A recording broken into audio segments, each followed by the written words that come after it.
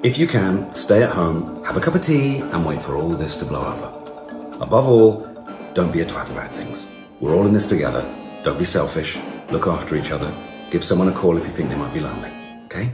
How are you doing? I'm running out of toilet paper. Have you got any?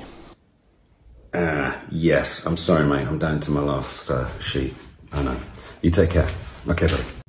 Welcome to another episode of Middle-Aged Metalheads. My name is Colin Bossler. I'm here with David Timoney, Michael Stamps, and John Harden, and all of us are stranded on individual islands. We are all by ourselves, separated on 4 different islands. We're going to talk about... Thank you.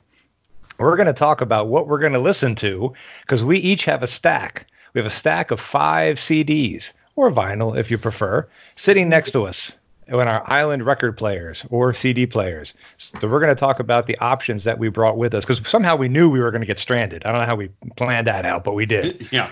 Every other American. So here we are. And if you don't mind, if we're going to go alphabetical, I'm going to start because I'm going to go right off the top with Appetite for Destruction. There's nothing more that needs to be said. We knew it was on my list. It's never going to leave my list. It's been talked about ad nauseum. Nothing more to say. Who's next? David is next. Wait a minute. What did he say? What was his pick? I'm switching up my audio here. I was going to say, Guns N' Roses, Appetite for Destruction. Oh, Jesus. His first there are pleasure 5-year-olds playing in the street right now that know what my first pick was. So what are we we're just picking one. They just went, did that guy with the beard pick Appetite already? We all picked like 5, except you. 5, except me. Yeah. Right. So we're just going around the horn one at a time? Yeah. Kind of. Yeah. Okay, well, then say if we're going with the obvious ones, then I'm going to go with my obvious one, which is Celtic Frost 2 Megatherium. Right. Cool. Because it's awesome. It's better than your first pick. He says, and then takes a slug of whiskey.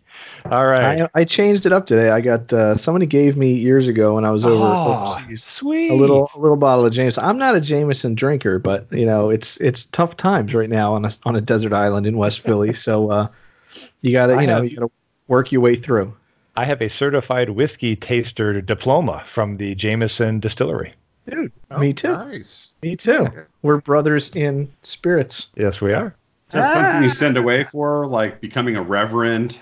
No, you have to do it live at the distillery. Well, Sally Struthers is there.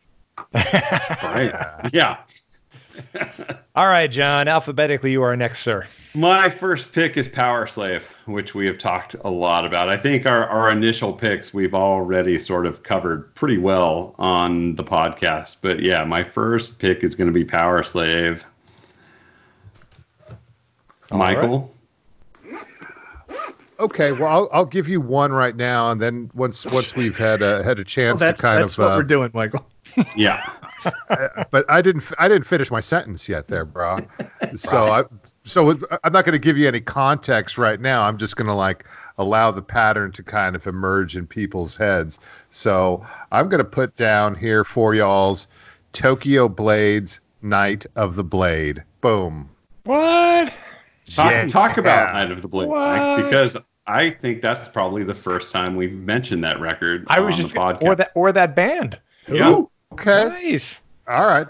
So they're like an obscure Nwobum band from England, and they put out maybe 4 or 5 records under the name Tokyo Blade, but this was maybe like their second or third, and but it just showed up in the back of like Circus Magazine.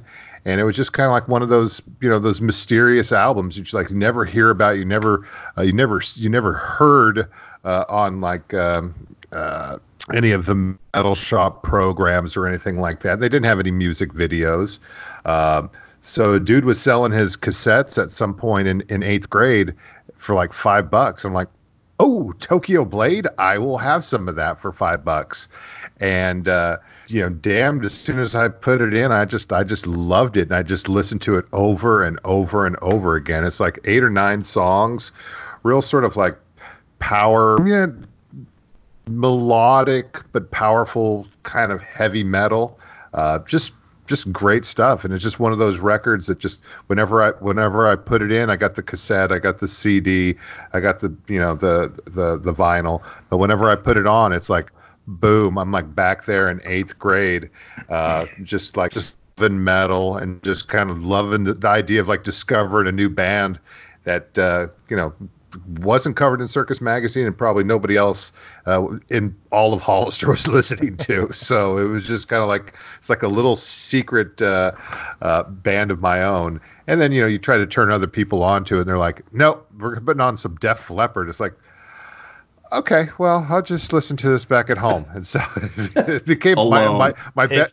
Yeah, and that's how Mike it is, was right? in quarantine at age 12. That's You right. know, when you're in 8th grade, your bedroom is kind of like a desert island, and that's where you start to develop your own peculiar, perverted tastes and things. So I throw out some Tokyo Blade for you. Check it out. If you get a chance, Michael, have you listened to Thousand Men Strong, their album that came out in 2011? Is that by Tokyo Blade? That's why I brought it the up. name of the band.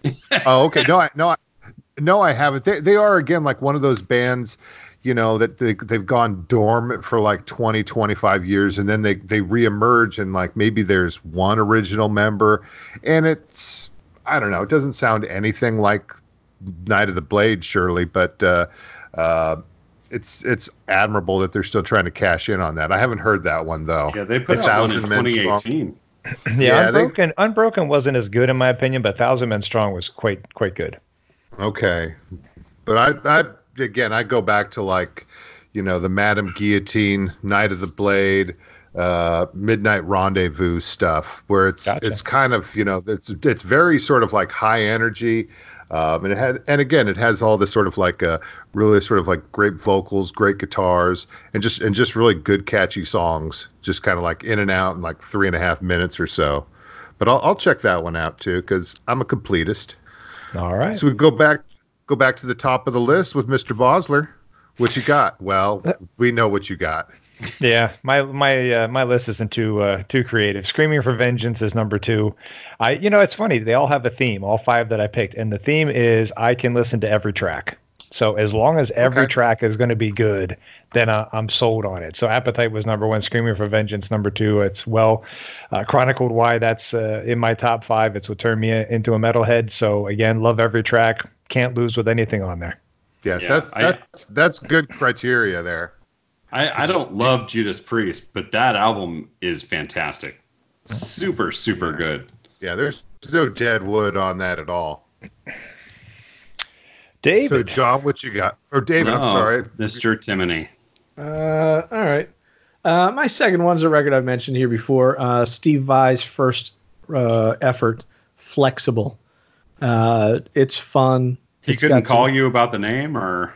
It's not even flexible. It's flex-able. That's right. Oh, he is God. able. Oh. Yeah. How do you like that? You know what, David? How do you even How do you like have that album? 40 years of missteps. Well, I'll tell you what. Here's the thing. I heard that record before I ever heard any Frank Zappa, right? And as with many things, you get into, you got your point of entry, and then you start to explore. Yeah. And I started exploring Zappa, and I'm like, I'm just not digging this. Like the whole like titties and beer, bathroom humor stuff. Like I know that yellow snow. Don't eat the yellow snow. I know that like and if shit. you're in the know, it's actually kind of like people argue it's actually kind of highbrow, but on its surface, it's lowbrow. It's low-hanging fruit. A buddy of mine used to always rent the video for Does Humor Belong in Music? And my answer to that over and over again is no. I don't think humor belongs in music. But I was already into the Vai Flexible stuff, and it's pretty straightforward. It's a little kooky, like lyrics to the songs and stuff, but I like it. And on top of that, it's really driven by the guitar gymnastics, which is what I got into it for in the first place. The song on that record is like the first track on side 2, which is the Attitude song, which is just, if you only listen to one song on that record, that's the one. So good. Program drums and Stu Hamm on bass, and he's just a beast of a bass player. There it is. Nice. In I like the speaker 7/16, which is nice. I'm Nice going to add little this to my list. musical thing. I'll check it out. You It's- talk about it. You talk about it enough. I should probably just give it a good go and Lots listen to of really good guitar stuff on that record. it. Who does this? Is there like songs like there's like singing and vocals on Yeah, this? there's singing and vocals and stuff on there, and it's All it's right. probably people who people know if you know, but I don't, nobody famous. Is it revolving vocalist or the same vocalist on each song? I think there's only about 4 or 5 songs with words, and they're all different singers. There's a couple of really good songs on there, like with words, with lyrics and stuff, like really good ones. There's a song called Junkie, I think, is really good, but the primarily guitar driven record. If you can get past it, it's all electronic drums, like programmed Linn drums, old fashioned drum machine drums. But as I mentioned, Stu Hamm on bass, who was like a session guy, but he's the Billy Sheehan of the studio, like real good, like slappy, happy. I think he was on that Mike Varney record label, put his first solo record out not long after playing with Vi, like right before Passion and Warfare came out. But yeah, definitely a good record, and it's fun. Lots of cool stuff. If you're on a desert island and you got that, you can just spend your time learning all the cool guitar riffs. So you have a guitar on the island with you? Well done, sir. Nice packing. I'll build Always. one. I'm a Build hand. one out of coconuts and palm trees. Yeah, it might get loud. There you go. All right, I John, have to you're ask up you all to next, sir. step back. My next pick is Tesla's second record, The Great Radio Controversy. I must admit that surprised me, John. Why is Right, heard of that? it. Because although I know you are a big Tesla fan, making the top 5 on the desert island surprised me. And if they were going to make it, Mechanical Resonance I thought would have made it. Yeah, see, I like this album much more than Much? the first album. Much? The adjective much? I mean, I love the first record. I love this one more. Okay. I just think the songwriting's better. It's a little harder. Like I love Hang Tough. I love Heaven's Trail. We saw them come back around. I mean, Love Song is on this record, and although not one of my favorites, it was a smash. Yeah. And they actually headlined behind this record. Second record in, we saw them at Shoreline headlining, and they were great. I just think that when this album came out, that was their time. Like they had opened for Def Leppard on the first record, and then came back around with this. And I think it's just a really great second effort, and it's one that I listen to a lot. Nice. Yeah. I'm also surprised, John. For other reasons. Because I've never even heard of this record. Of course. Wow. There's this band called Tesla. You should check them out, David. And they make a made great several car. records. And this one does have like a lot of hot tracks on it. But I'm going to go with Colin. I would, if I had my choice, I would take the Mechanical Resonance. I don't think there's any Deadwood on that. Whereas, I don't know, Did It for the Money. I don't know, Make It Magic. There's 13 tracks on here, so it's a lot to expand, and it's for a follow-up record, but it does have some bangers on it. Yeah, with Heaven's Trail, Hang Tough, the 2 ballads, Paradise and Love Song. Just they still perform those live. They're again classics. Yeah, you can't go anywhere without some Tesla.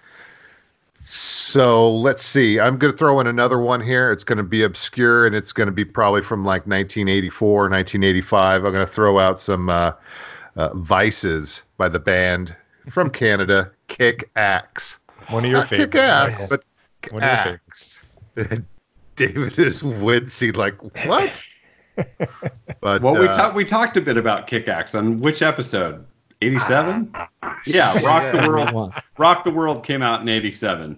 Okay, so this would let's see. This is Vices is 84. It certainly is. Yes, there it is. But again, another album that a friend turned me on to that I had never heard of, and again under that influence is like, I'm going to check this out, and I loved every song on it from Of course, Heavy Metal Shuffle.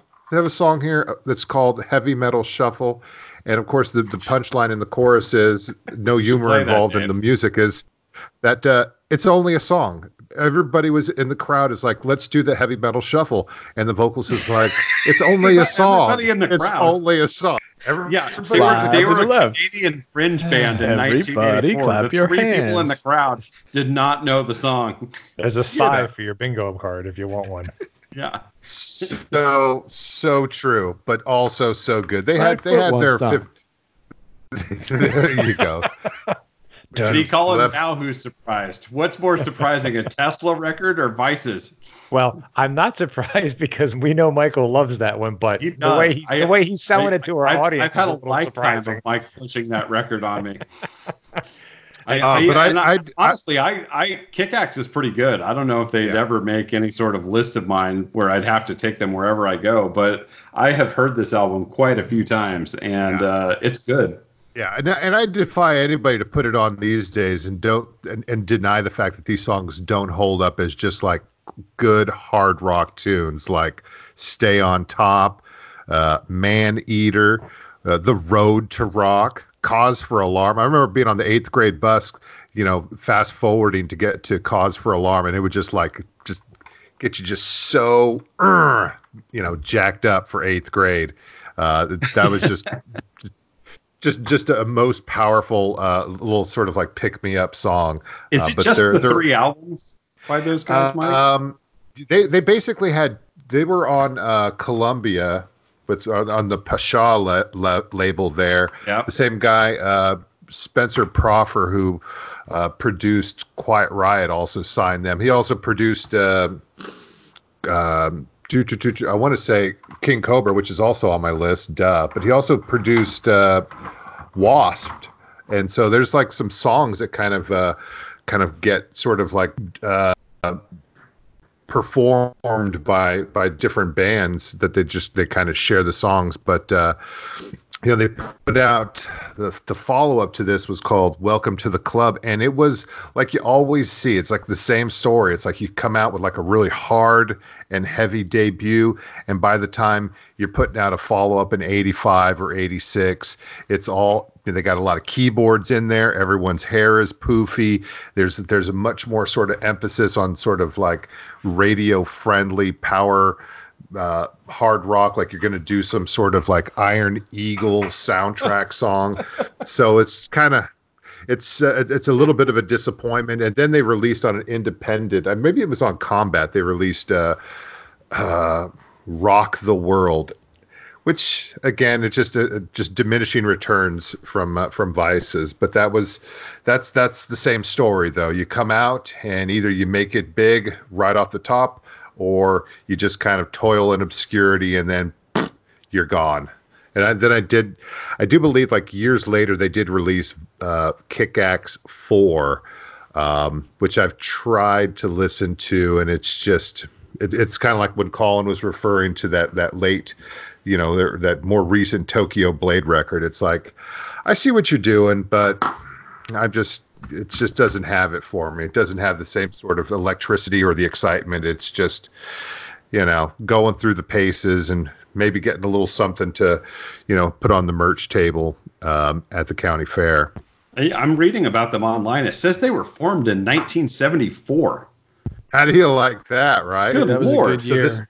So this album comes out in 10 84, years. So that's No. 10 years. Yeah, 10 years. That was the year I stopped crapping my pants.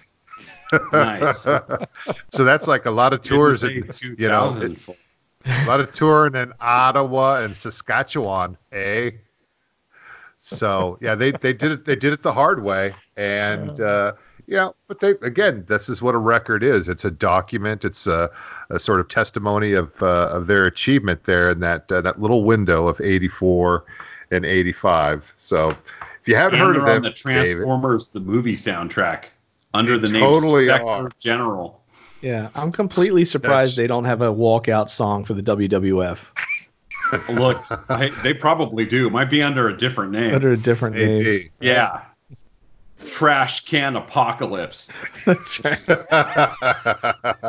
love that. All right. So take We're gonna go back to the top back here up with, top to with number Colin 3. Bosler. My boys, Shout at the Devil, Motley Crue makes my list top 5 for obvious reasons. Again, they're my guys. You could listen to that forever, though. Oh my God, yeah. It's because again, start to finish. These are albums. These are albums you put down. You put down the needle or press play, and you wait till they're done. You don't stop. You don't skip. You don't move around. You just let it roll. And Shout at the Devil to me is just a solid release. That was a common complaint of their girlfriends. It's super good. I'm eagerly awaiting my refund money from Motley Crue for the 2 shows that I had set to see them this summer. They didn't cancel them. Yeah. I heard they're still coming.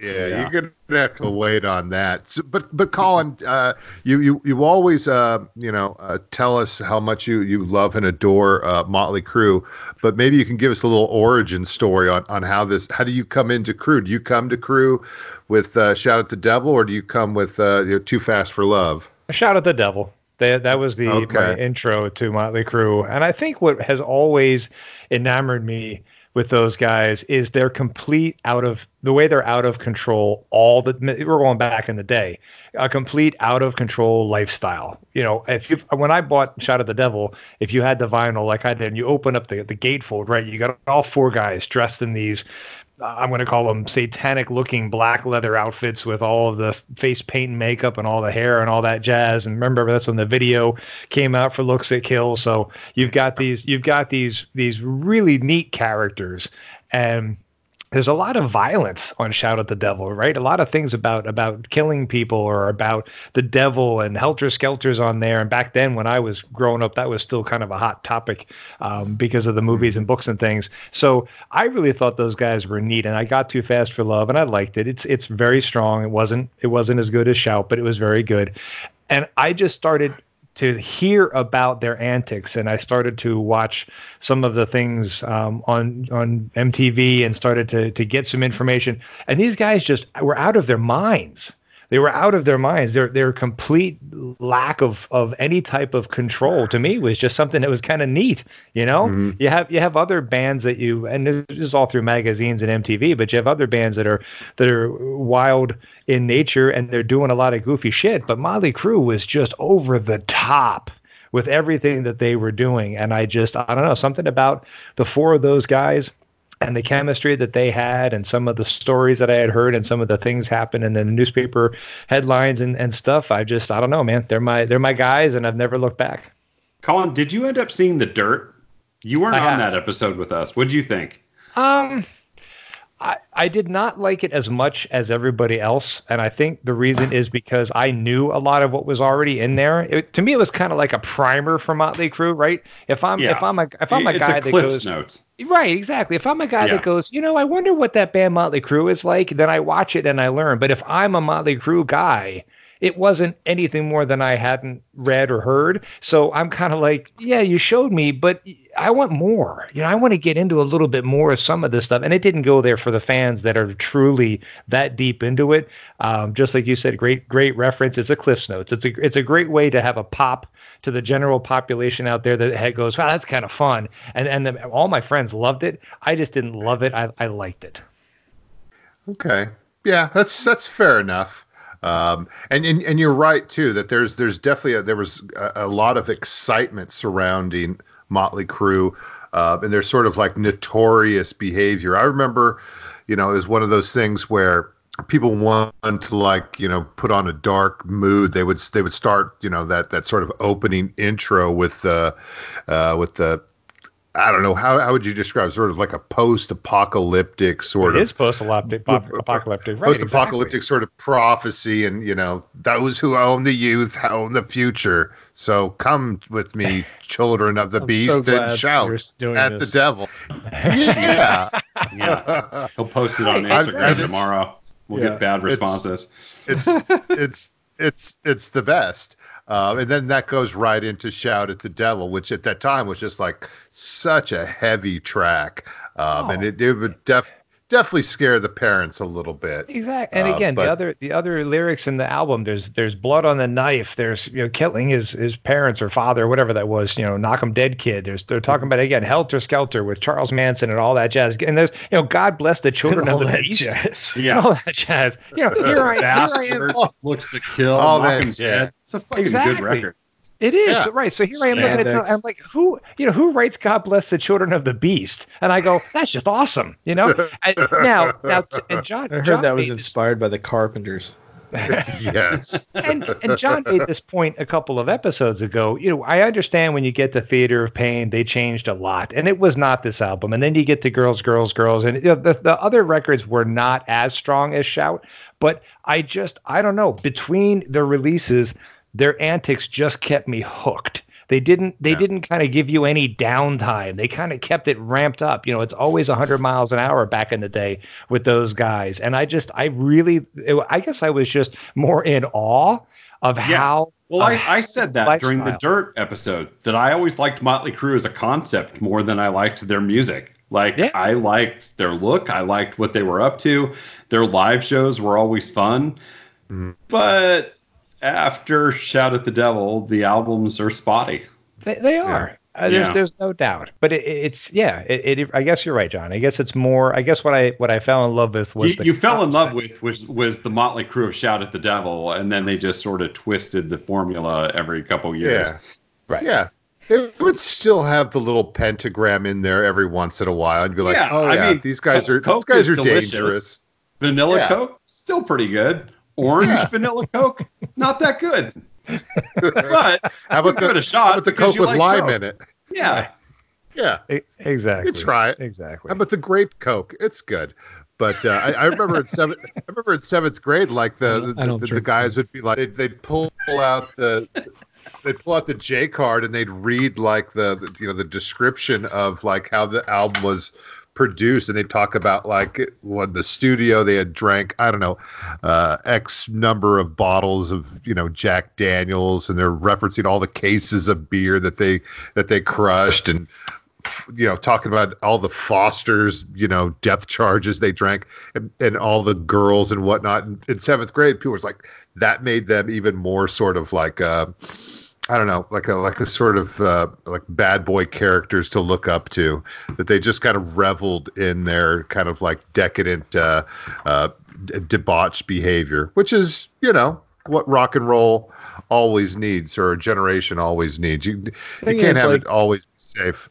I knew a kid in high school, right? He'd be like, if you put a penny under your tongue, it'll give you a headache, and then you can go to the nurse's office. And I'm always like, you could just say you had a headache. Yeah. Like, they didn't actually need to do like 8 pounds of blow and like 3 cases of beer. They could just say they did. Well, True. But they did it.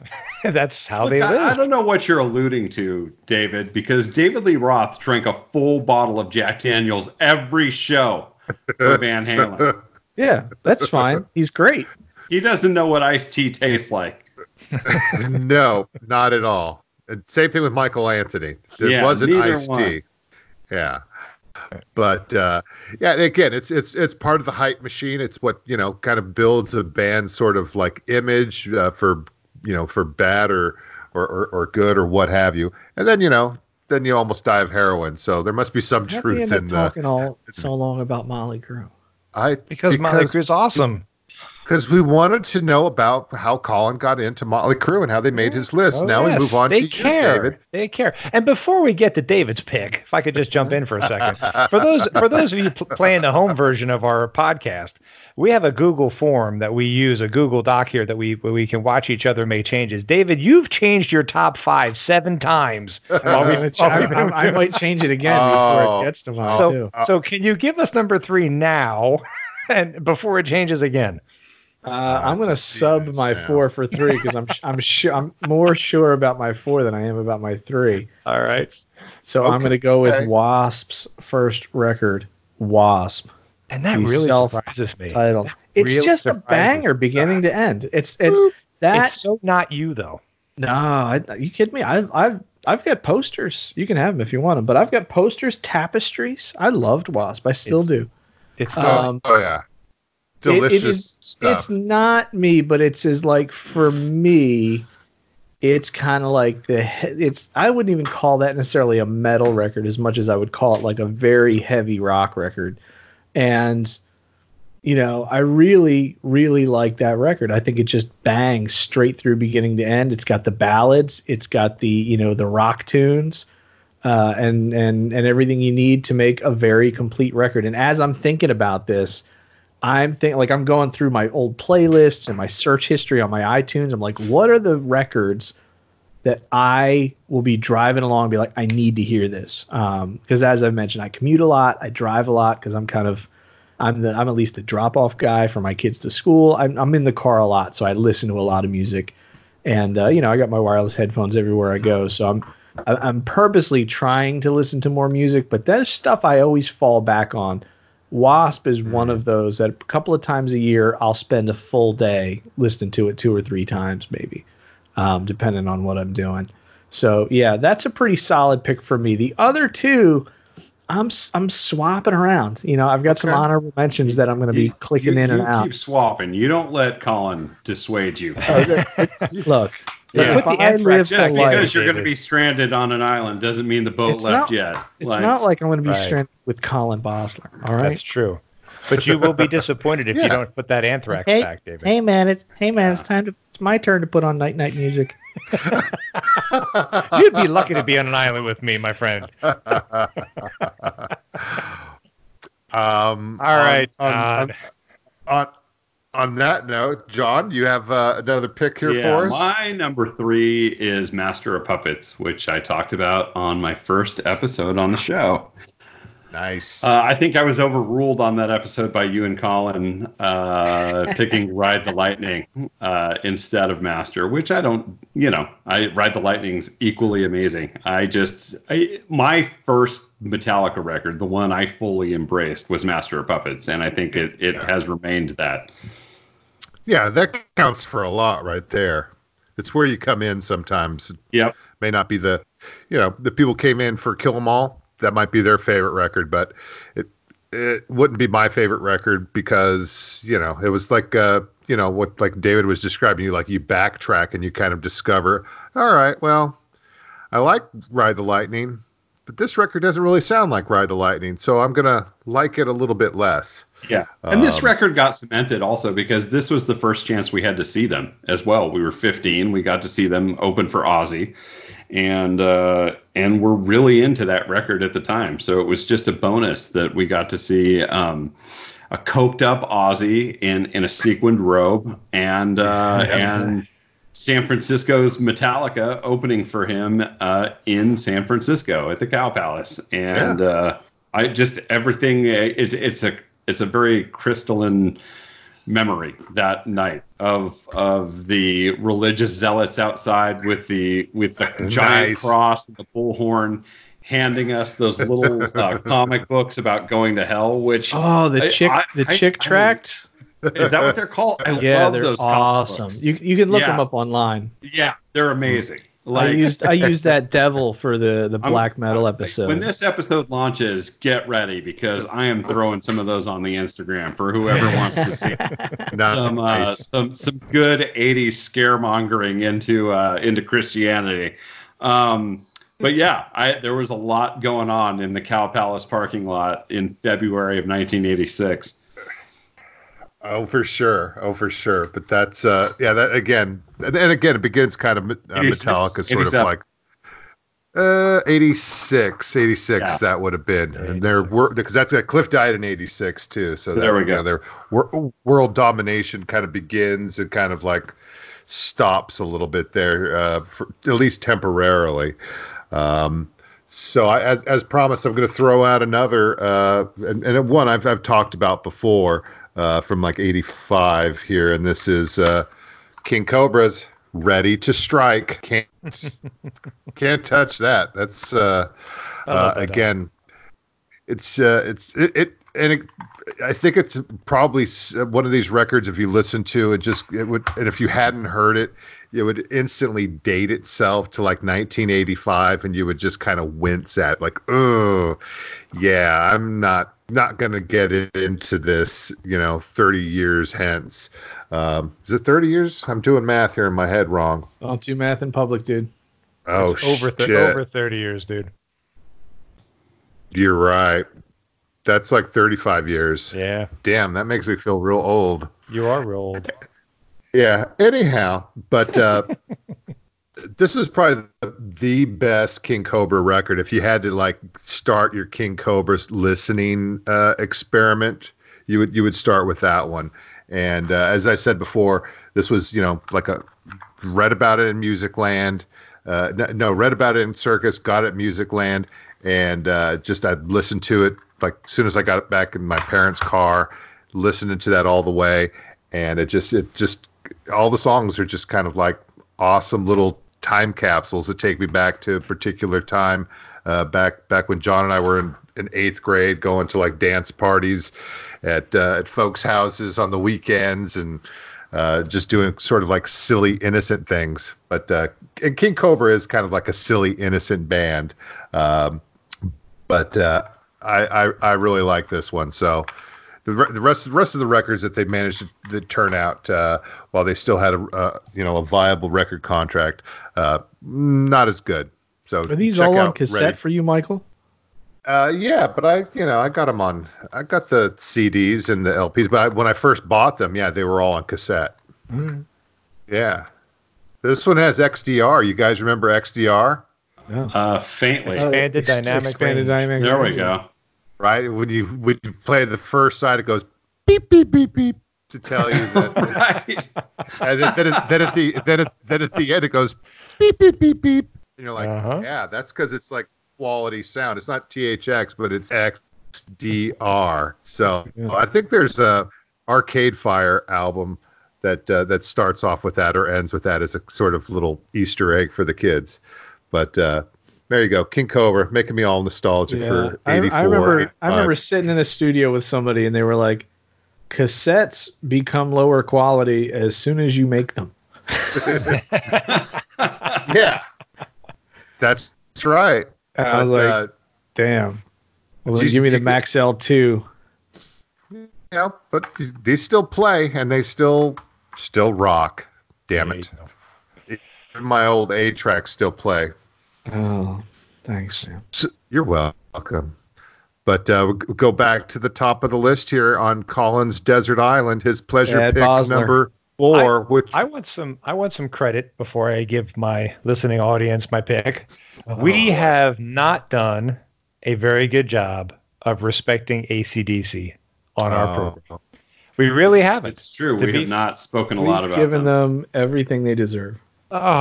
just despite the fact that we were in conversation about having an all AC/DC episode to go with their upcoming album release and probably tour delayed. But you're right, though. Otherwise, we don't mention Angus Young or Brian Johnson or even Bon Scott. So especially why is Bon that? Scott. Because we're not doing a very good job of respecting them. So those of you that listen to our program, throw out your comments on the gram or on Facebook and let us know how much you want that AC/DC episode. We're going to get on that thing soon. But on my number 4 is Back in Black. And it's not because, honestly, it's not because of Hell's Bells and You Shook Me All Night Long. It's because, again, from start to finish, it's a rockin' album. There's some great songs. I love Giving the Dog a Bone and What Do You Do for Money, Honey? And so those other supporting tracks. It's easy now. Have a drink on me. Exactly. So because when I jumped into AC/DC, we're going to get into this much later when we finally do our episode, but I jumped in at Dirty Deeds. And I really like Dirty Deeds Done Dirt Cheap. There's a lot of really fun tracks on there. And then Angus dies on us, and I'm sorry, Bon Scott dies on us, and when Back in Black, when I was in my area, when Back in Black came out, the big question was Bon Scott's gone. How is Brian Johnson going to do? Is this band going to be worth our time? And I thought that Back in Black was just an amazing release, as many people did. Yeah. And I also think For Those About to Rock is just as good, if not better. but I had to pick one of them, and I chose Back in Black. Okay. Well, celebrating 40 years since its release in 1980, Back in Black. Yes. So, And I didn't mean to kill off Angus there. It was Bon Scott that died. Sorry. Yeah. Their I song prefer titles Bon are like a Gene Shalit review of a movie. Oh. What was that?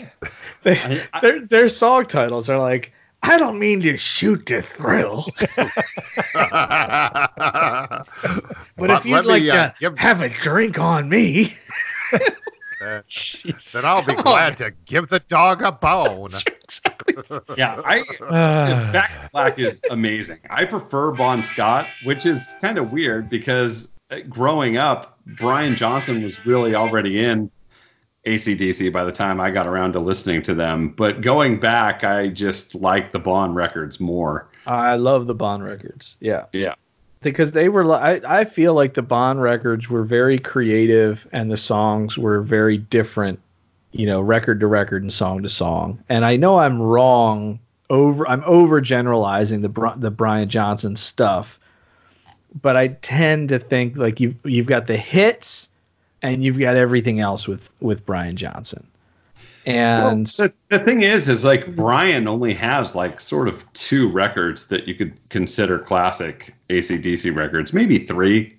Flick of the Switch is borderline, but for those about to rock and Back in Black, obviously, but all the other big AC/DC songs and albums are Bon. It's true. Yeah. Although Razor's Edge is pretty strong. It's good. Yeah, that's true. That's got what? It's got Thunderstruck on it. It's got Thunderstruck, which is played in every arena at every sporting event ever. Yeah. Shout out to my video game loving friends who listen to the show. Thunderstruck on Rock Band is quite a track to enjoy. Yes, it is.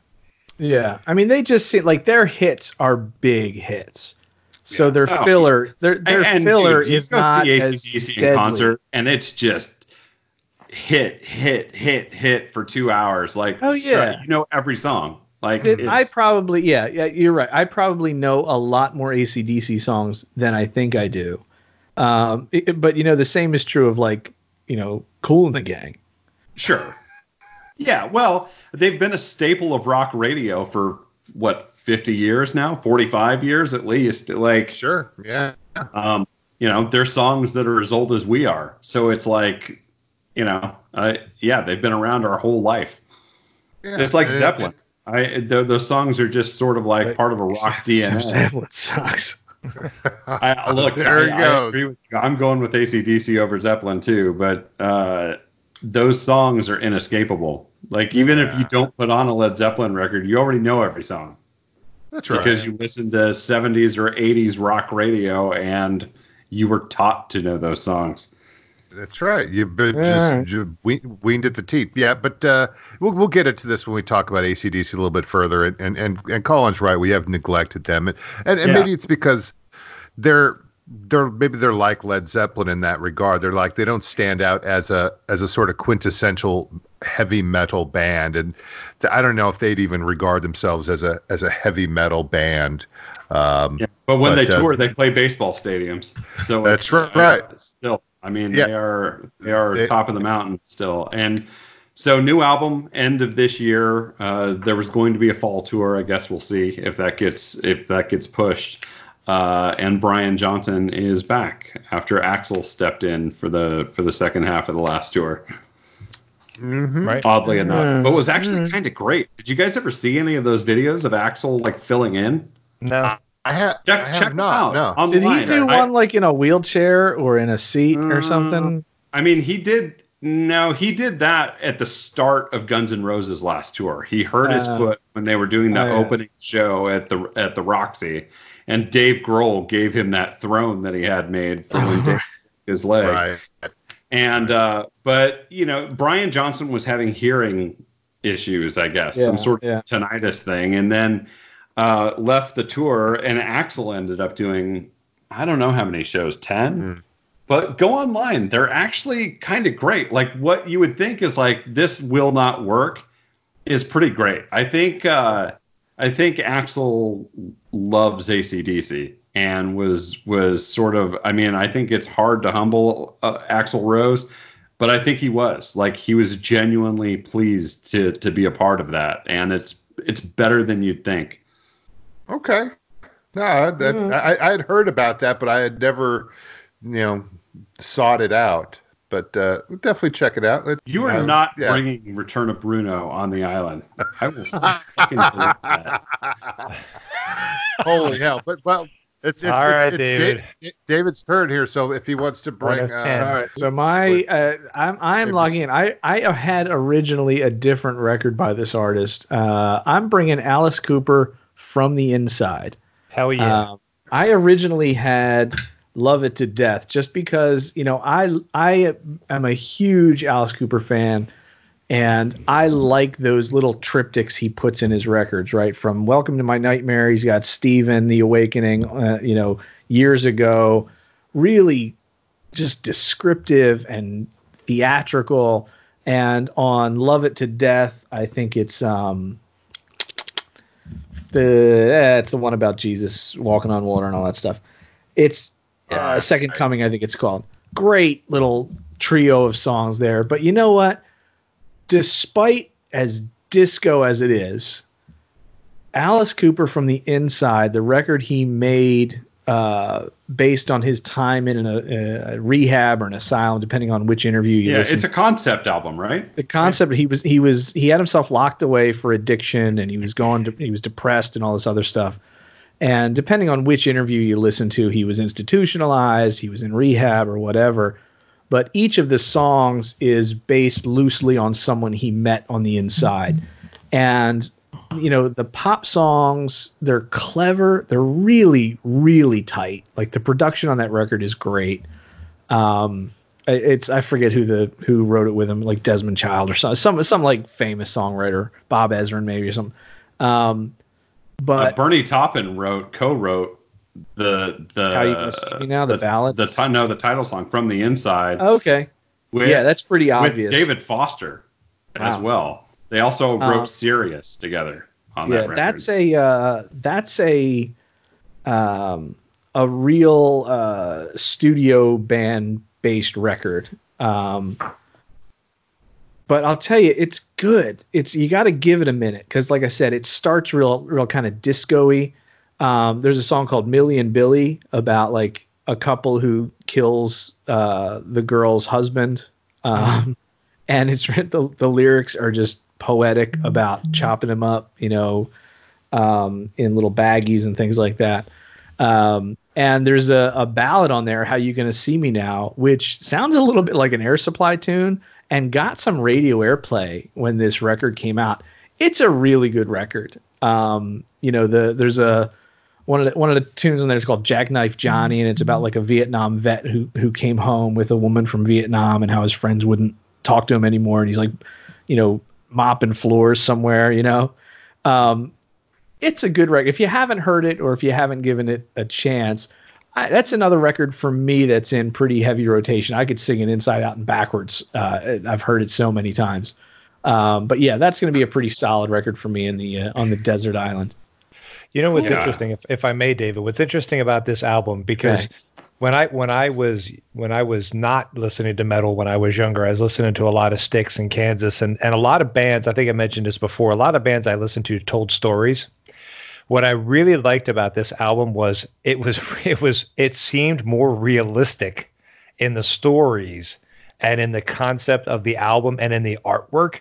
Like, you could see the people in the asylum when you open the folds, right? You open his face. Yeah, I've got the gatefold record of that. Yeah. And so when I get this thing, because I liked a lot of Alice Cooper. I did a little bit more of the less mainstream stuff like Flush the Fashion and some other different albums. But so I get this one when I'm younger, and I open up Alice's face, and there's all these people inside this. But the story is not just like a story; it's almost like you said. He's reporting on his experiences, and when he gives you this information, it has such realism to it that the characters really impressed me. At the time, I didn't know about him being in that rehab sanitarium, whatever it was, but I really thought that it was a very, very neat way of getting those characters to pop and seem more realistic.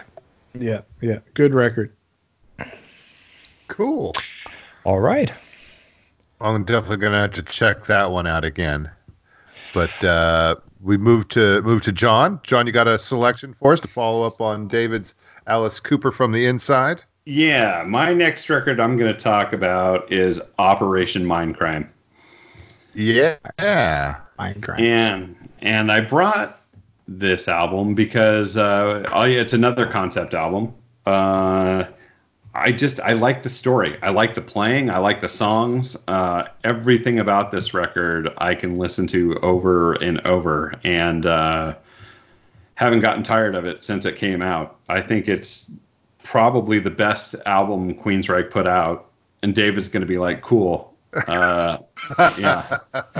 and nice, he totally agrees. I was just listening to it this morning. Yeah, nice barometer.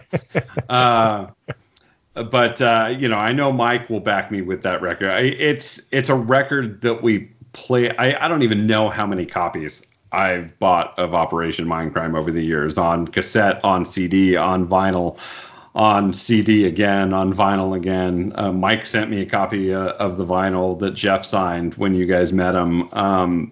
I really do think it's an amazing album. Yeah, I agree. Again, they were following up the Rage for Order album, which is also one of my favorites. And of course, we just saw Jeff, do the anniversary of the release of Empire, but he also did the full album of Rage for Order, which was just goddamn astounding. Because of course he probably had never sang some of those songs live ever. And then to bring them back out and to really kind of bring them alive after 35 years of just kind of just laying, on tape. But Mindcrime was like a mind blower when it first came out, and the songs, the playing on it, everything about it is absolutely spectacular. And then you add the really sort of involved narrative that makes the concept record, both at the time, I guess, very sort of timely and very sort of compelling. Was again, it was just a real stroke of genius there for Jeff Tate and the band. And again, he's still touring with his band called Mindcrime, and they I don't know how long this Empire tour was scheduled to go on, but he could pop into the Sellersville any day of the week and put on that show, and it would sell out. Yeah, I had tickets to see him here in Austin, but I am afraid that's being rescheduled. Yeah. Again, we had tickets to see Alice Cooper, and that's obviously going to be canceled. I was showing April the list of all of Colin's upcoming shows that he had tickets for, and it's like, man, most of these shows are probably going to be canceled now, which is a fucking bummer. I've still got my fingers crossed that some of them will be on there. Yeah, hopefully the ones in the later fall. I just got my tickets in the mail for the Philadelphia Orchestra's. Philadelphia Orchestra's playing Harry Potter with the film live. Oh, that's fun. Yeah, they didn't have a Star Wars. It's in July. It'll get canceled. Yeah. They're like, hey guys, we're still going to play it, but you can't come. Well, the upside is you can put on Harry Potter at home. Grab the guitar and play along for the kids. Same thing. Perfect. Just put on Mindcrime. If you start Mindcrime at the second roar of the lion, it still sucks. Oh my God. All right, there, Rocky Raccoon. Who's next on your list? Oh no.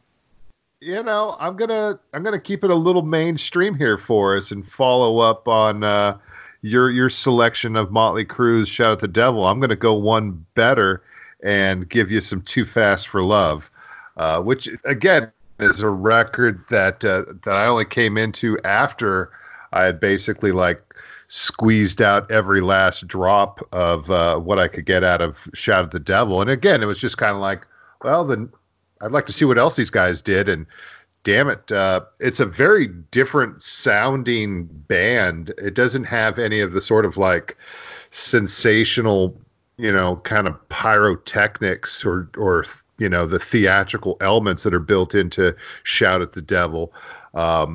They just have like 10 great songs, and they just all kind of like flow one right after the other. I think the hit that stands out, for which they had a video, was the drawing a blank. The one Live Wire. There you go. But again, it was another record that I would just listen to, on cassette in my bedroom on the weekends doing algebra homework or what have you, and it just kind of like got ingrained in me.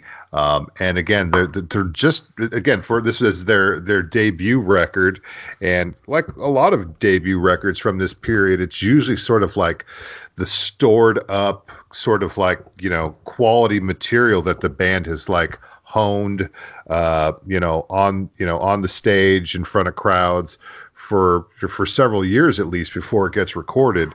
And it definitely shows a lot of quality songwriting. Definitely not a lot of these songs get played by the band anymore, and I think a lot of people who go back to Too Fast for Love are maybe a little disappointed that it's maybe a little tame, and it doesn't have like Colin was saying, all the sort of like juvenile delinquency and all that other stuff that you get on the later records. But for me, it's definitely like a sweet record to just put on and listen to it, top to bottom, anytime. On a desert island, yeah, we could do that. What's interesting about that release to me is I don't like the production. I think the production is pretty poor, but there's something about the poor production that actually works for that album, and I don't mind it. I usually hate bad production, but that one I don't mind. It seems to just still flow, and I like it.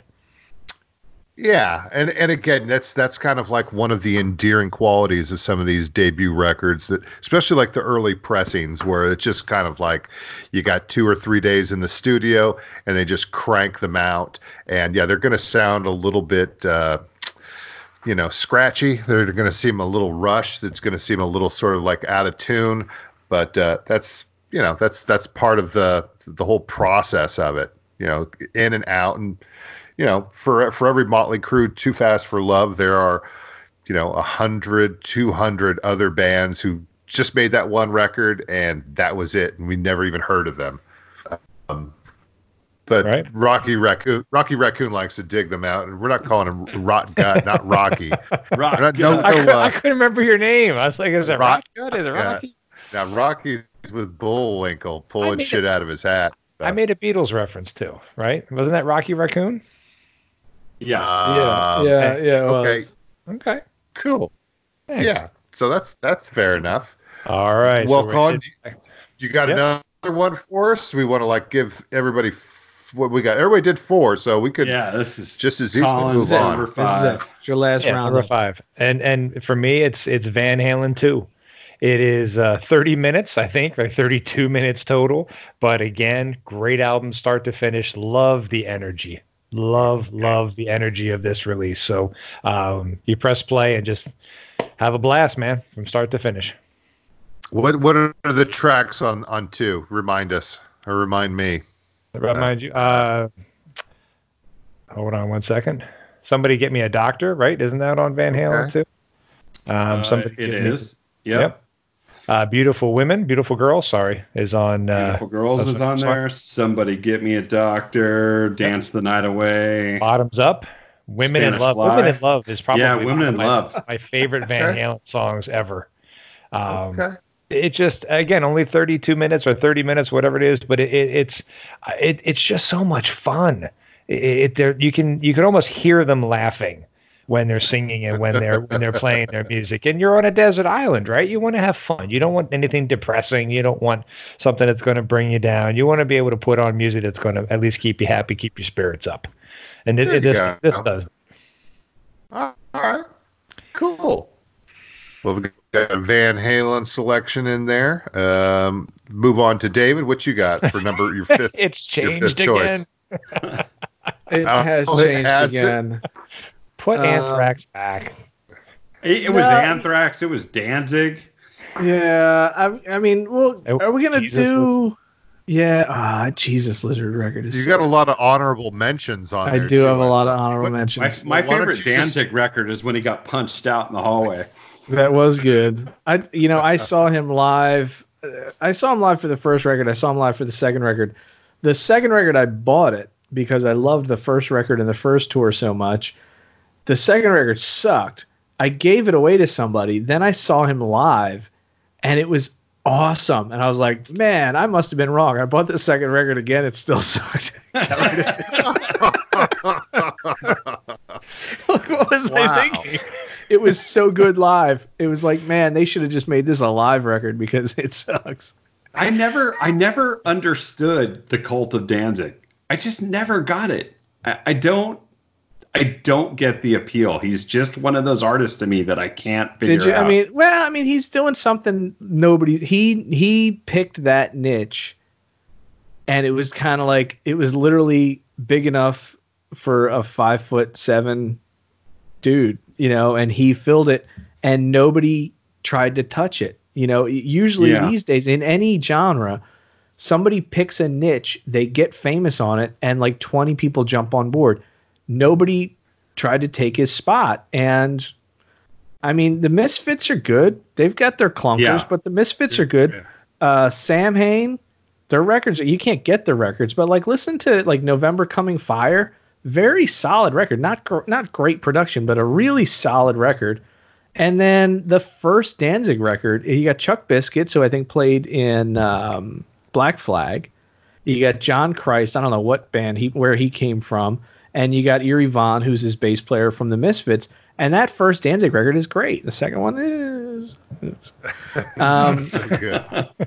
But my choice kicked around a lot. The one that was in there a couple of times and then gone was Jesus Lizard Goat. I love Jesus Lizard. It's David Yao from Scratch Acid, if you're not into that. Real noisy, really great guitar sound on there. But I am going to go with a record that appeals to all of my sensibilities. And it's like the quirkiness, the virtuosity, the groundbreaking nature, and it is Primus's Frizzle Fry. Okay. Just heavy and hard and great playing. And again, it was a band that slipped into a niche that we didn't know we needed, but then they're freaking awesome. So that record is pretty regularly in heavy rotation for me. They open with The child.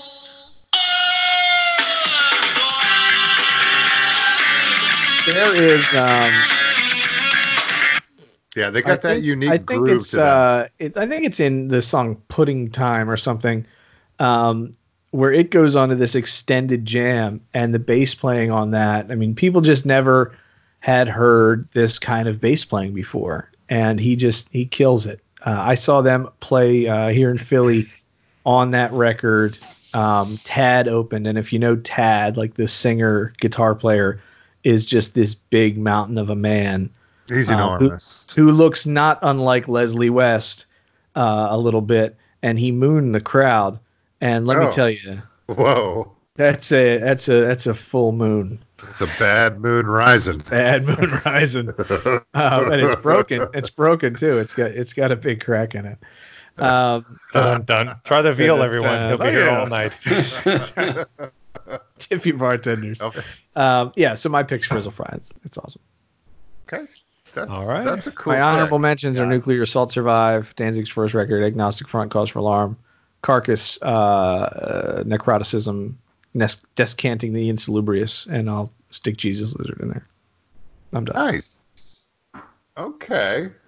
Well, on that note, I'll pick another one that's kind of in the same vein there. Dawkins, Tooth and Nail. Little Dawkins makes the list. There you go. Again, this is another record. I think I got this one probably from one of those Columbia Music Club things. But again, I love me some Dawkins from the time I heard. Let's see, you'd hear "Just Got Lucky," and you'd of course hear the ballad "Alone Again" on the the Heavy Metal Show, Metal Shop. But again, it was one of those records. And I think, of all the choices that I put together here, and I could have thrown in some Rat Out of the Cellar. Could have thrown in some, we'll talk about that later, Y&T Mean Streak. But like when I put these albums together, like the stack of cassettes here, and I have maybe like 10 or 20, that was like my full sort of like collection in like 7th and 8th grade. Because you'd have limited budget and because you maybe have like a limited taste too. So you tend to do things that we maybe don't do anymore, which is like listen to one record or 2 or 3 records over and over and over and over again, and not simply just kind of like in one ear out the other waiting for the next thing to come out. So you get very sort of intimate with albums that you play over and over again, and definitely Dawkins Tooth and Nail was just another one of those records. And David's laughter aside, I was like, I'd make no apologies for King Cobra or Tokyo Blade or Motley Crue. I'm not laughing at you. I'm laughing with you. Yes, Nice. That's nice. But and again, it's kind of like, if you were listening to this shit in 1984, there are probably plenty of people saying like, why are you listening to that crap? It's like, there's so much other good music you could be listening to, but it's like, it becomes super subjective. It's just like, this is what you're listening to. And Dude, if it's somebody your had put island. in, Ain't nobody going to say shit. Yeah, there's nobody going to say Right, that. What's Wilson going to call you out? You're good. oh, Right. man, Can you imagine that conversation though? Like him and Don Dokken and George Lynch are like sitting in the studio. It's like, what do you want to call this record? He's like, Tooth and Nail. And Don Dokken's like, looks at him with his teeth and he's like, seriously, man? He's like, what? It's like, you making a joke? I'm the No, two. I think You're it was nail. probably the exact opposite of that. They high-fived. Oh yeah. Got some low-grade cocaine and hopped in a Camaro and like headed for the town. Dude, you got any coke in the Z? Yeah.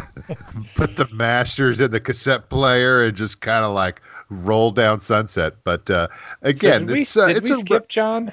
Or did we just did M come before J this That's time? fine. Oh shit! I'm sorry. I'm still here. That's my bad. Hey, there. it's your island, man. It's you can do the alphabet any way you want. It's yeah, fun. the islands move around. Well, I'm looking here on mine, and it has like this blank spot where David's is, and I'm trying to fill it in here with my glitter pen.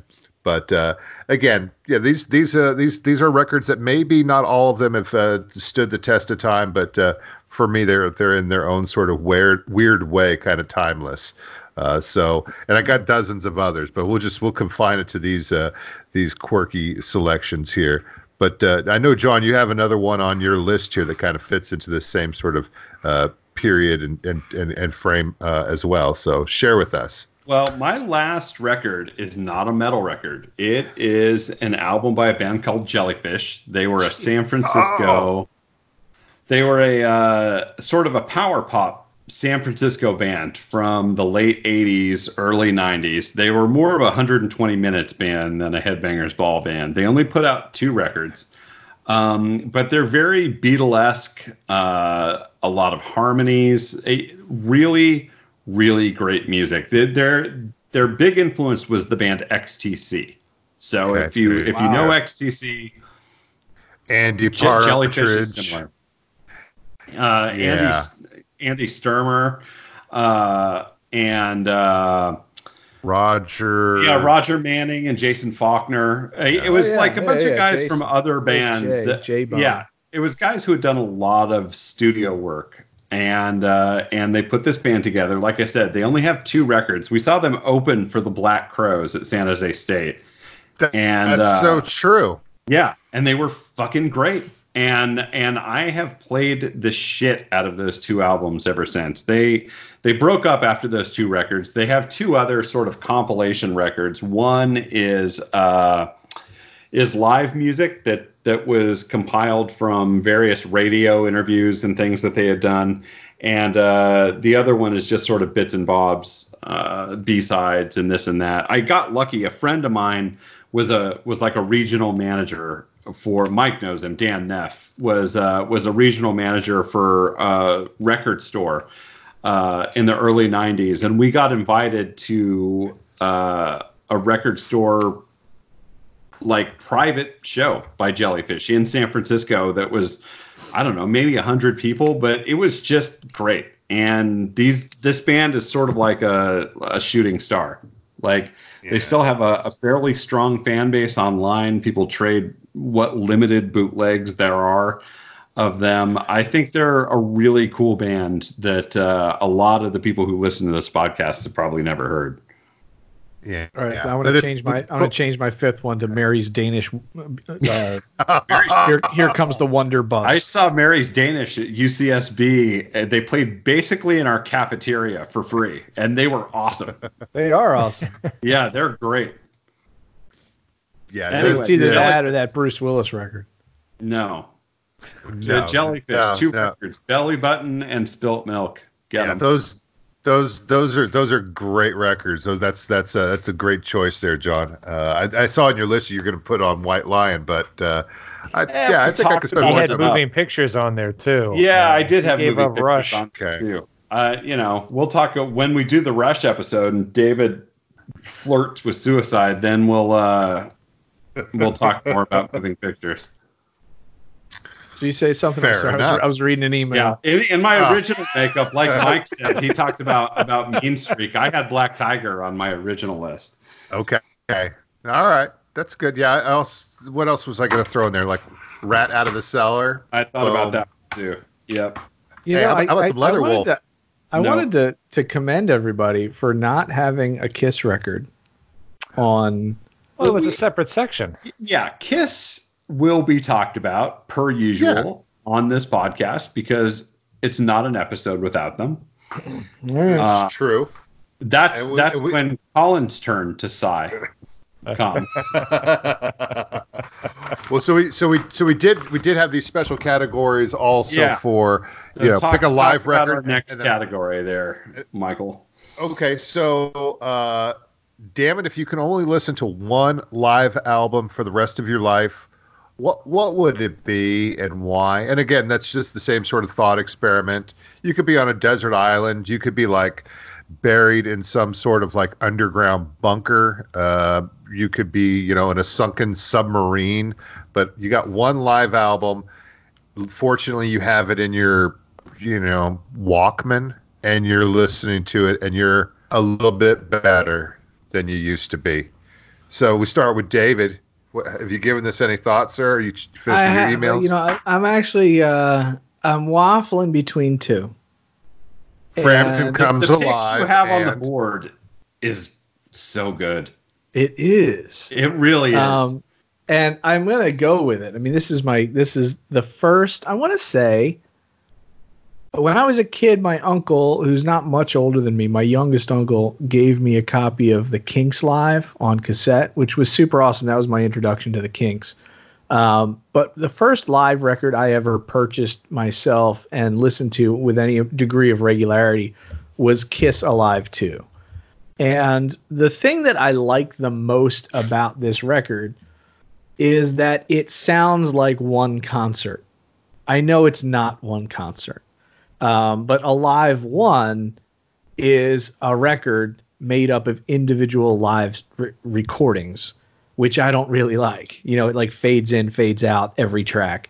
Alive 2 sounds like a complete live record. It's got the fourth side, which is the covers, right? With like, what's on there? Like 2000 Man and the Dave Clark 5 tune, Any Way You Want It. Rockin' in the USA. Rockin'. It's All American Man, Rockin' in the USA, Larger Than Life, Rocket Ride, and Any Way You Want It. Rocket Ride, dude. That's the song. That's the song. I've said this before. I was in my 30s, I think, when someone said to me, "You do realize that every Kiss song is about sex, right?" And I'm like, "No, it's not." I'm like, "Rocket Ride? Oh, crap." It's about space travel, man. Shock Me? Oh, like not Ace's songs. Ace's songs aren't about. Oh, they're about drinking. But yeah, But I mean, how great is it as a young Kiss fan to get Alive 2, get the record, and open it up, and it's like, what the fuck? Like, look at this. Like, with the cat drum riser and the confetti and the fire, and you're like, this is something I need to be a part of. But I know I'm only 5, but like, this is a movement that I'm going to sign up for. Mommy, and we get this. I'm this many years old. Yeah, 44 years later, I have made the right choice. But as a live record, man, they managed to put in the drum solo, the bass solo, you know what I mean? Like, and it works. Like, that rendition of God of Thunder is so good. All of it. So good. It's so great. I mean, it really is. And are they up to like Alive 4 now or 5? I don't really know. I picked up like one of the box sets that's all the Alive records. Yeah, I have that too. Now, I'm going to go and say I have somewhere, I think the only version of this I have from my childhood that survived is I think I've got this on cassette somewhere. And I want to go back and listen to the original copy I have on cassette, because when I was listening to this streaming, I'm going to tell you, I swear the current streaming version of this has been edited. There's stuff in the mix. You're absolutely right, because that has been redone. Right? Yep, I just pulled it up on Spotify just to look at what the non-live songs were, and there's only 2 on the streaming version, which is wrong. I'm not even talking about that. I'm talking about in the live recordings. Oh, maybe there are like solos and vocal parts that I am positive are different. Maybe they pulled a little Sharon Osbourne to try and fuck over Ace and Peter. I think they just went in and kind of enhanced a couple of things. Tweaked it a little, add some harmony here, added redid a guitar solo or something there. But I'm sure, because I wore the heck out of this record. And I know like every quirk, like I know the ad libs, I know the audience sounds, like the mistake, everything. And I had it streaming, and I'm like, I do not remember it this way. And I've got a pretty good memory for things like this. But either way, I was kicking around that early 80s Motorhead Live, mostly because the live version of the song Motorhead comes from No Remorse, comes from Live in Hammersmith or something like that. I think it came out like 81 or 82. But you know what? Motorhead is like a really good go-to band for me, but it's not a go-to favorite band for me. But that Kiss Alive 2, I wish Alive 1 was like faked to feel like a continuous concert, because I think I would have liked it more if that were the case. Okay. That's very nice. A solid choice, though. Great pick. Yeah, I'm not comfortable with our agreement, but okay. But I remember this one this came out in '77, and we'd get it from the library and take it home and just kind of look at the pictures like John described. And it's like the Gene picture that they selected for this is just so like it is just he's just so covered in sweat and blood dripping out. It's just like the most grotesque picture. And that was the one, like when you get the Kiss trading cards, it's like you would just like stare at it and kind of go, fuck. And it would have some stupid caption like Gene forgot his lip balm. No, I don't remember any. I don't remember captions on the cards. You remember they would have stupid captions on. That was the like in Cream. Yeah, maybe in Cream, but I don't remember them like on the cards themselves. The demon needs a tissue. Sounds like Clean up Cream's on trying to aisle come G. back, actually. What's that? Oh. It sounds like Cream is coming back in some sort of. Yeah, I think it's probably going to be in a digital aspect, but you can go to their website now and sign up and get periodic updates on what's going on with Cream magazine. Boy, howdy. Yeah. Interesting. So yeah, there's definitely like the era of like the trading cards and the lunch box, which I still have with the thermos. I think there's still like some old milk in it too. But We're going to go with John's metal album performed live selection. Yeah, my favorite live album is Live After Death, Iron Maiden's Live After Death. And this came out when we were 13 years old. We were too young to go see the Power Slave tour, but I remember picking up the cassette at the music store there in Gilroy, and subsequently we got the VHS, and I damn near broke the VCR with that tape.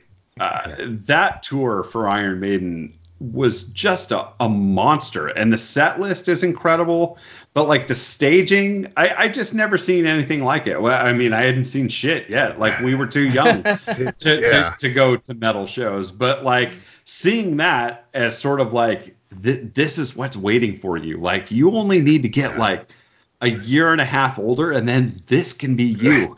And I mean, it is something else. It gets to that finale when the Eddie comes out, parting the Sphinx and the, the pyro shooting out of his eyes, and it's like, it's 10 stories high behind the band. It's really something. And maybe my memory is based more on that videotape, but the live album is just the audio version of that. And I have played them both endlessly.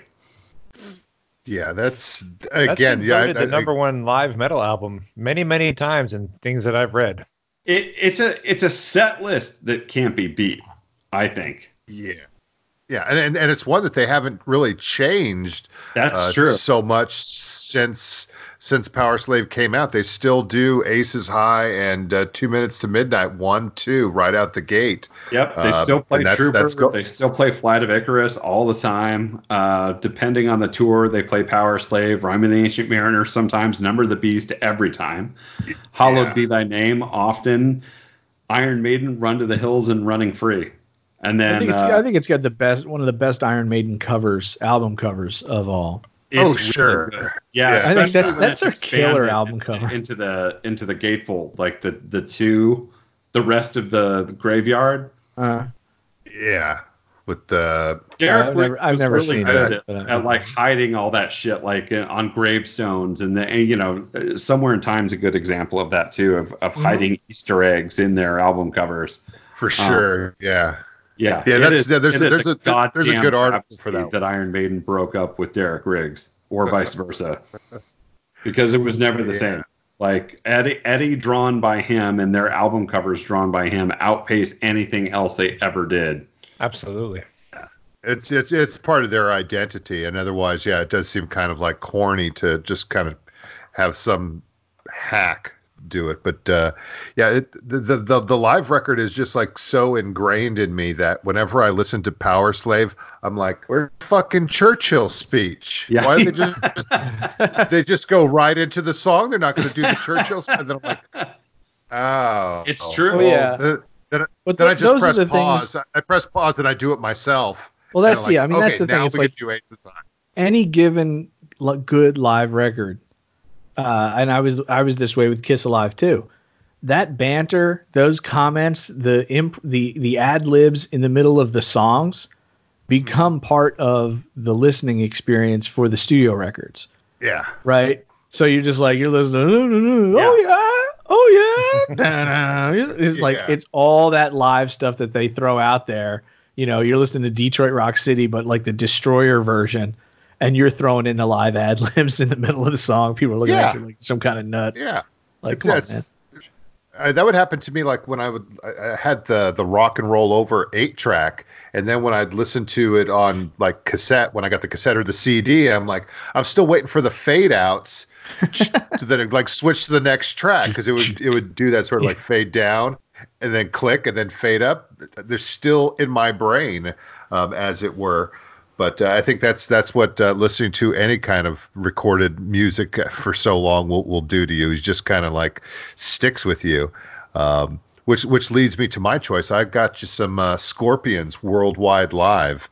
It's a double record, as any good live record ought to be, and for a band that was at the time, enjoying probably the peak of its fame with. the follow-up of Blackout, and then Love at First Sting, where they had like a lot of hits. They're getting a lot of play on MTV and FM radio. So this was like the natural sort of extension of that with this double live album, which is recorded from their various stops around the world, hence the title. And what I liked about it most too, or what I came to enjoy about it most, was that if you only knew the last two records, this gave you a much fuller sort of like overview of the band's career, and for me introduced me to like a lot more of their songs and a lot more of their sort of like their longer history. And unfortunately, this was a record that I picked up on the way to a camping trip with my folks. We were heading to Big Sur. We stopped in at some pharmacy in Monterey, and it was like, somehow got my mom to like just throw that on the pile of snacks and stuff, and I spent like 2 weeks listening to nothing but Scorpions Worldwide Live. And and every time I hear Rock You Like a Hurricane, in my head I gotta like hear someone saying like, "Come on, California," just because that's what Klaus is doing in the live version of it. Yeah, there's lots of shouts out to California. Can I get your lighters out there? Where was that recorded, Mike? San Diego? It's recorded at a bunch of different spots, but but I think a lot of them were probably like a Long Beach arena sort of thing, just like the Maiden record was also at Long Beach Arena. So like when Bruce shouts out, "Let me hear you, Long Beach," it's like, yeah, that's calling out to that particular audience. Yeah, which is funny because you see that videotape for Live After Death, and it's like, this is the biggest, most insane thing I've ever seen. And like Long Beach Arena, it ain't that big. Yeah, it's a convention center. Like they went on to much bigger heights after that. It's just like it was just so much larger than life, in this tiny building. But I think your pick is incredible. If it weren't for Live After Death, Worldwide Live would have been mine as well. Yeah. It's so good. Yeah. And it's, again, great songs, great performances. And again, I think because it ties in with like a particular moment, and I spent a lot of time just listening to this record with headphones when I was out crawdadding or like walking around skipping rocks and stuff, doing camp and shit. So it just kind of sticks in that same sort of, in that way. So that brings us to Colin, of course, with his live record selection. I have a lot of live albums that I enjoy. And by the way, for John's pick, just a little shout out to John there. The artwork, as you mentioned, for your album is awesome. And when that came out, what really I was excited about was I was going to get to learn Eddie's last name because it's on his tombstone. Yeah. And he drew over it. Well, Eddie's last name is Head. Really? It's Eddie T, and you see the H there. Eddie was always Ed the Head. So well, as his Head. I never knew that. That's because that's what he started as. They could only afford the head in the early days, so they called him Ed the Head. I think they started with him I think they started with him as part of the stage show around Number of the Beast. There's a really good documentary online about Maiden. It's on YouTube, both parts. It's super long. It's like 3 hours long, but of course it is. Like it's one of Maiden. their songs. Like it's set to one song. But yeah, his last name is Head. Oh, all right. Well, you heard it here first, kids. There you go. Maybe for many of you, it's not the first. Well, and also because the British don't pronounce the H in head. It's just Ed, like Ed hospital. Right. Yeah. Cool. So here all right. it is. Well. Yeah. It's awesome. Fucking Yes, it has like a little book in it, it turns out. Little tour program. I haven't opened this in a while. Well, but yeah, it has like even more photos of the band. Awesome. All the places. Again, just like such an incredibly long tour. Yeah. Undoubtedly every picture shot by Ross Halfin. Probably. Yeah. I'm looking here when it starts off. It's like August 9th, 1984, Warsaw, Poland. Again, so they're one of the first bands to play behind the Iron Curtain, too. And then it doesn't end until July 5th, 1985, at Laguna Hills, California. Yep. So that's a lot of stops along the way. Well, Colin? another wonderful double album, live album, is Priest Live. Yeah, which is the one that I just two reasons. One, I think it's done really, really well. It is, I think, one of the best recorded live albums I've ever heard. And two, it's for the Turbo Tour. So if I only get to hear that live album for the rest of my life, that means I'm automatically going to get Turbo Lover and I'm going to get Parental Guidance. So, win-win all the way around. And Private Property. Oh, really? Well, and it starts with Out in the Cold, which is great. Yes, it does. Yeah. And you got Heading Out to the Highway, Metal Gods. I mean, it is come on, recorded guys. super well. I just think it's absolutely amazing. The quality of the live album for this is just unreal. And then it came out with the DVD as well, or back then was VHS, which I thought also was filmed really well. There's a lot of money put into this release, and I think it shows. Did you see this tour, Colin? That the Turbo Tour? No, I saw the one with the fist on the planet. Ram It Down. Ram It Down. Yeah, I saw that one. That was my first Priest tour. You're right to laugh. Okay. I like Ram It Down a lot. It's a fun album. Yeah, we saw that tour, and the stage was like a transformer. Like a big robot, yes, and the band was in matching sort of Mad Max regalia, Yep. Like Mad Max with like a lot of bedazzling going on. Yeah, and Slayer opened, so we saw like a visceral, scary experience for young teenagers on the floor for Slayer, and then out came Mad Max. Nice. We had Cinderella for our tour. We didn't get we were supposed to. Yeah, okay. I think that sounds about right. Yeah, I got pictures. When we bought the tickets, it was Cinderella, and then nope, it's actually Slayer. Damn. All right, You're welcome. Awesome. Yeah. Yeah. So that really fucked with people's heads. All right. So do we get everybody's live selections there? We did. I think David took a quick nap there. When are they going to play Shake Me? Yeah. Is this Cinderella? This doesn't look like Cinderella. Yeah, why this doesn't Jeff sound LaBar like have Cinderella. nails on his arm? I thought they said. Did they say Cinderella? Cinderlair. Why is he screaming at us? It's Why is Slayer? Tom Kiefer screaming at me? Cinderella coming Tom on. Kiefer's scary, after mommy. these guys? This isn't the Cinderella from the storybooks. Oh no, this is definitely the Bad Sisters. So we set ourselves up again. Speaking of Kiss, so keep it in mind the theme here of this thought experiment.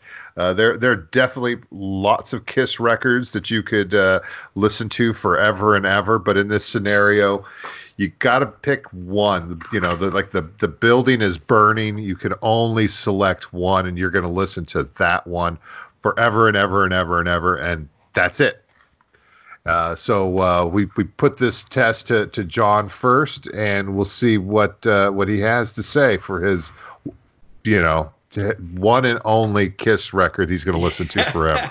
My pick is a weird pick. I think, can't believe I it. think you guys might think it's weird, but I picked Asylum, and I think that's also a moment in time record for me. And Dave, I see your consternation, which I mean at this point I'm used to. Like, I just can't right? believe it. Here's the thing: is I don't need to hear Destroyer ever again.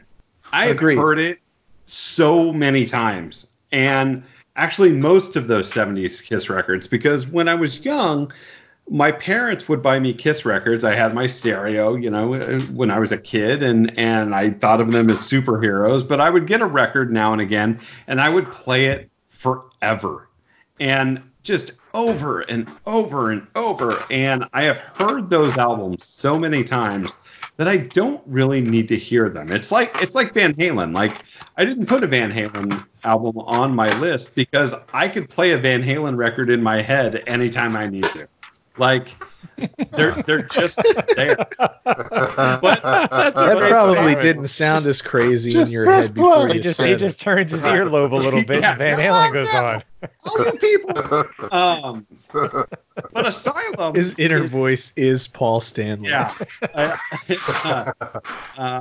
Asylum is the I think first I want a time- sandwich. like I said, moment in time. Asylum is the first time that we got to see Kiss, Mhm. and we were getting our footing with metal, and Kiss was sort of wading in the metal pool, per se, changing their look up a bit, changing their songs up a bit. But I love a lot of the songs on Asylum, and I don't know. I like hearing them. It's still an album that I play a lot, and Kiss wasn't exactly the hottest band in 1985. They were being overshadowed by a lot of other bands. But I remember Mike and I played this album endlessly. And Yeah. it's still, if not my favorite, one of. Yeah, I give that. That's a good selection. I think for a lot of the same reasons too. It's definitely not like their best work. There's a lot of stuff on there that's kind of like, not good. Like All Night. It's like It's very good. That's a I just- great song. I'm gonna disagree, but again, it's on there, so it's part of the experience, and it's just kind of like one of those songs. It's kind of like, all right, but it's got. I'm trying to think, King of the Mountains on that, and Yeah, it's got You, Who Wants to Be Lonely. Tears Are When they Falling. Played, when they played All yeah. Night, did everybody kind of like thrust their hips? for that part? Yeah, I don't kinda know. feel like they did. It's, they did a video for that one, and they're King both of the they're Mountain, mostly just like Wants to sitting Be down. Lonely, Tears Are Falling. Secretly Yeah. Cruel, I think, is great. Secretly Cruel is a good one. I don't have it else. Yeah, but definitely like Who Wants to Be Lonely is probably like one of my favorite Kiss I'm putting this record on. or Kiss songs from this particular period. So Me too. that's a good selection. I was thinking about this too, and I was going back, and again, not to like kick Juan's ass again, but I'm gonna have to go with Lick It Up. Because when I finally did get this, it kind of like came at kind of like the right time for me when I was listening to like, some Motley Crue or listening to some, early Scorp stuff. Not early, but like late, like Blackout and, Love at First Sting or Dio's Holy Diver. So this Kiss record was actually, John was just mentioning too, like we're all kind of raised on Kiss, and you kind of have that sort of like, yeah, this is cool, like Rocket Ride. I could totally get into this song, or my baby's a two-timer, or Rock Bottom, or any of the other sort of songs. But damn it, when they when Ace was out for good and Vinnie Vincent stepped in, like they stepped up their game. Like there's definitely some like ball buster songs on here, like Exciter. Man, it doesn't get much more revved up in as far as like Kiss trying to like compete in the sort of like heavy metal sweepstakes than you get with with Exciter. And then it was just kind of like falling in love with the band that I had kind of like spent some time away from, and it was very impressive. Not for the Innocent, and of course the title track, which I probably never really need to hear again, but I always just like, if I could just listen to it just like maybe 20 seconds, and it's like, that's the you good need part. the whole And then it's thing. like, You need to lick it all up. lick it up. Lick But them how all up. it's like that Rat song, Lay It Down. It's like, I love just like, give me like a verse and like maybe the first chorus, and then that's it, DJ, switch it up, because they say like lick it up like 50 times. It's like, I got it. At least. I got it. All That's the like having licking a is taste being of done. some good food and not eating the whole thing, Michael. Yeah, Wow. but it's also like if you had I like don't think that's what Oh, that you- song's about. it's It not, and Paul will tell you too. Young and Wasted. All right, give me more. Again, these songs just like rev, and definitely the energy of both Vinny's guitar playing and also his contributions here as a songwriter are kind of like all over this record. I think he's still getting paid off this, But That's- All Hell's Breaking completely- Loose. That's a great record, man. I remember the day I walked into the record store. This record came out. I grabbed it. I still remember the ugly tan polygram embossed case that it comes in. It might be Polydor. No, it's Polygram. Polygram. You're right. Yeah. But the first guitar, that chunking little riff at the beginning of Exciter, and immediately you're like, this is what I thought it would be. This is great. Right? Like right away. How Like I'm excited about this. And the song's called Exciter. How did they know that? And again, and there's Got a little rap section? Oh, well, of course there is the Don't do All it. Hell Don't do it. Breaking Don't Loose do it. break. Yeah, No, we've done it before, so we don't need to do it again. But Oh, good. and there's a lot of good Gene songs on here, which as far as deep cuts go, Yeah, fits like a glove. It's a great Dance song. All Over Your Face, a great sort of anthem of misogyny. It's great, and of course then On the Eighth Day, which It's cheesy, but if you- it works. No, the thing is, it's great when you go back and you listen to, as I recommended, go back and listen to the Vinnie Vincent rough cuts, and it's a song for which it starts off it starts off with the same sort of groove that On the Eighth Day begins, and then it rips into Boys Are Gonna Rock. And it's like, Yeah. okay. So at some point they become two different songs, but and two great songs at that too. But Vinny's influence on the band at this point just can't be understated, and it's again it came for me at the right time, and it just kind of just tasted so good that you had to lick it all up. Yeah, it is too bad that it didn't work longer with Vinny.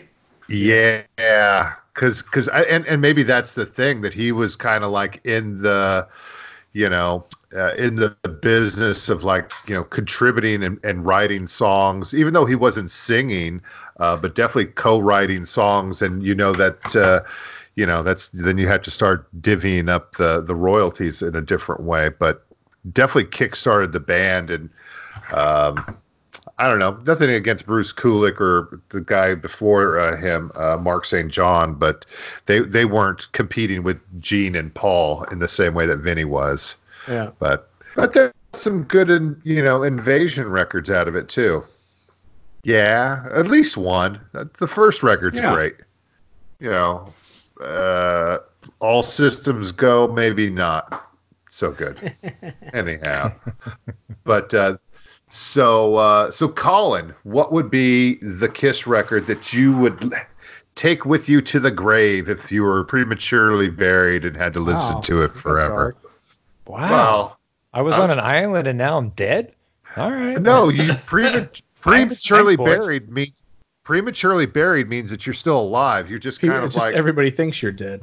yeah, and you're All right. and you're Well, then- and you're he's listening to Kiss somewhere, so Okay. it's cool. Well, then it's important that I picked Revenge, because that's what I want, Michael. I want revenge. Revenge. You set me up. This is awesome. You changed. Yeah, I was going to go with one of those. Well, first of all, I could do the 70s. I can do the 80s. Loved all those 80 releases you guys have talked about. But I really was thinking about this.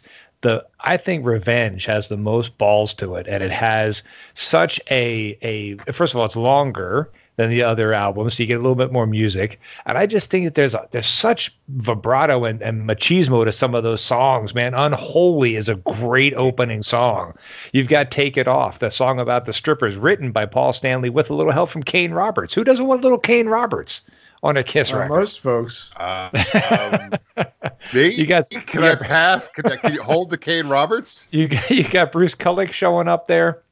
You've got songs like Thou Shalt Not, I Just Wanna, some Vinnie Vincent still having some influence and input. I just think it's a great album, with the exception of the god awful God Gave Rock and Roll to You Too. Just You wipe skipped that out. Domino.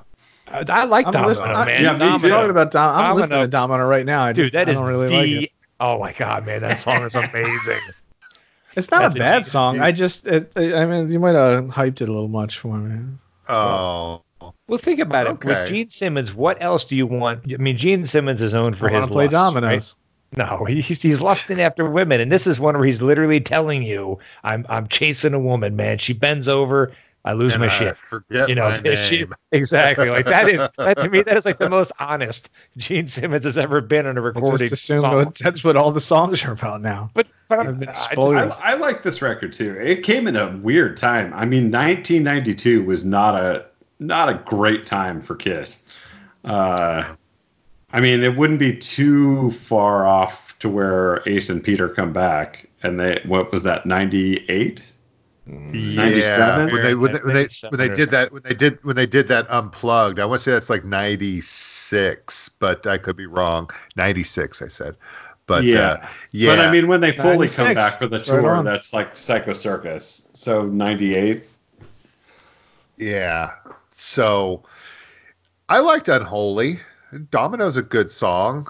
Didn't Paul do like a solo record at some point here? Yes. Bouts too, maybe a year before. Yep. Where you get so you see the band kind of doing different things, and I know it was like they're trying hard to like so many others 80s metal bands, and Kiss did have like a very sort of like pronounced 80s metal period.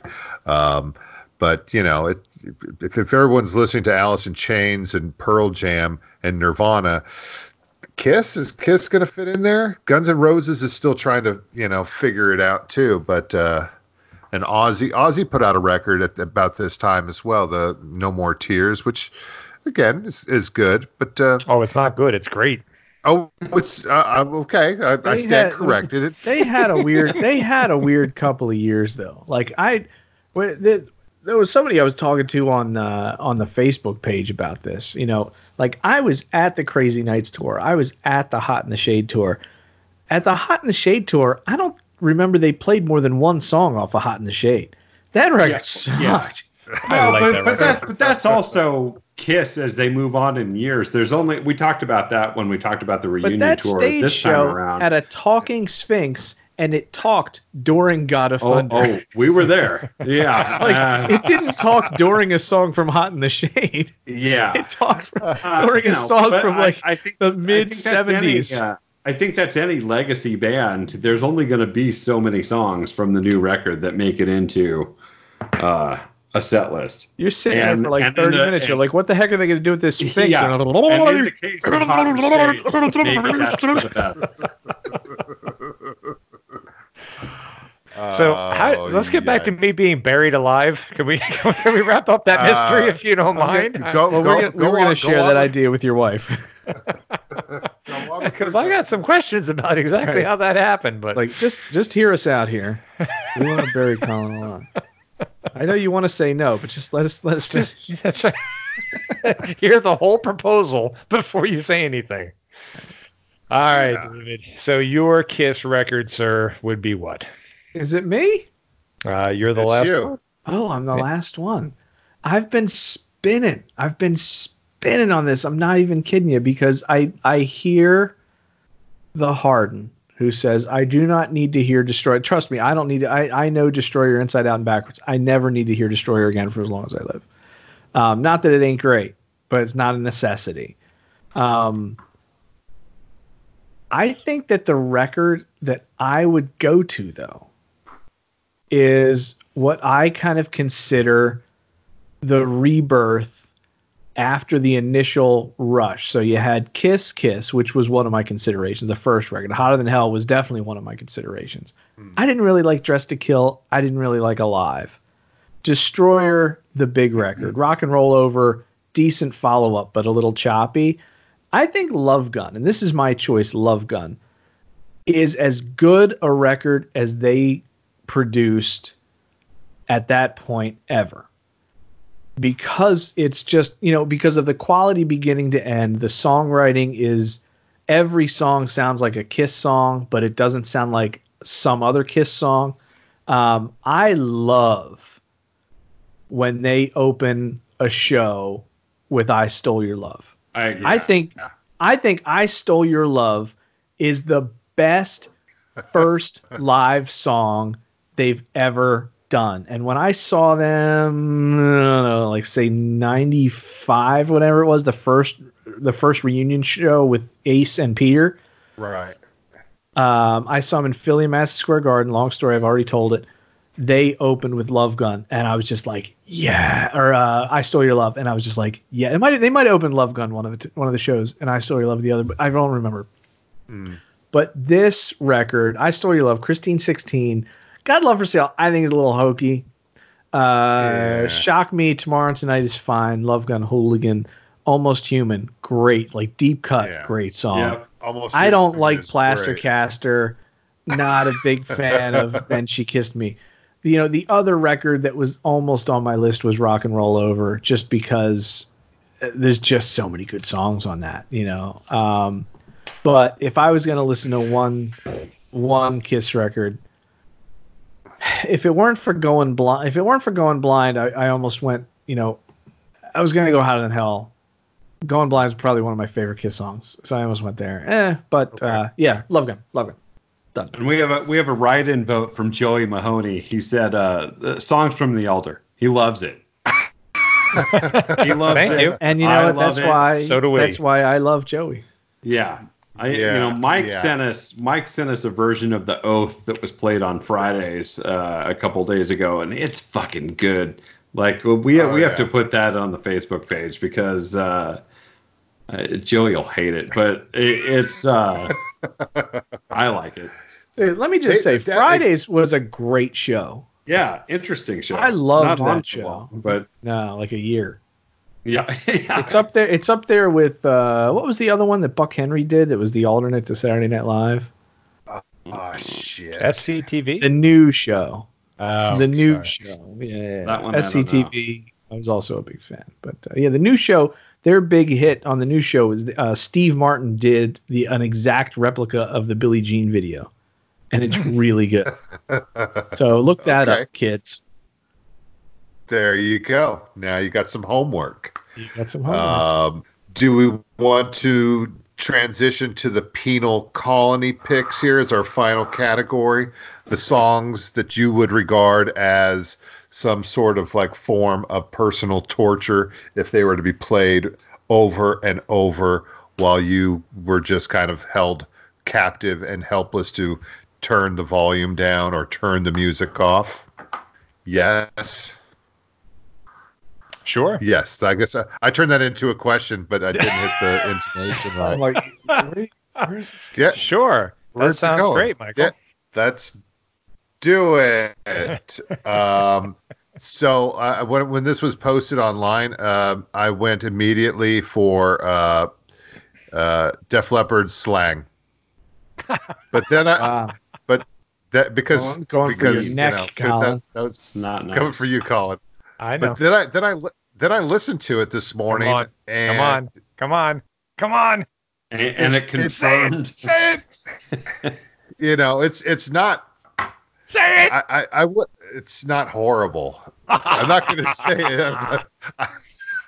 I'm going to say it. It's basically kind of like Def Leppard masquerading as a kind of something like of a grunge band or like that Pennsylvania band Live. That they're just kind of like. Not that bad. It's not that bad. It's not that. And then I was like looking at the list. There's like so many other Def Leppard albums that I'm like, I've never heard of any of these. And I'm clearly, since like Adrenalize and Let's Get Rocked, it's like, nope, I'm done. I got to move on. Sorry. So they even changed their little, their trademark, font on that record too, Slang. It's kind of like they were really trying to like reinvent themselves, but Welcome to not the so club, well. Michael. We love to have you. Okay. Well, I don't know if I'm going to listen to it again, but I can at least say that I did listen to it. Lots of like flabby ballads on there too. Just kind of like, okay, all right, I see what you're going for here. Because yeah, you want to get some radio play. But I guess we'll talk about this a little bit more. But I wouldn't say that I would own a record that I wouldn't listen to. I wouldn't like to listen to over and over again. But I have some stuff with like Cookie Monster vocals, and it's like that's the thing for me. If it's like if I can't hear the lyrics, or the lyrics matter so little that they're just going to be like like putting silverware down a garbage disposal and turn it on. It's just like, I don't know, maybe you didn't put that much thoughts into the lyrics anyhow. So that's where I'll just kind of leave it in that general sort of space there. If it's like the vocals are of the sort of growling screamer variety, I would regard that as like kind of, you know, a crime against my humanity. So we'll see what Colin has to say there. I see he's got some actual bands here, or maybe not. Maybe just household appliances.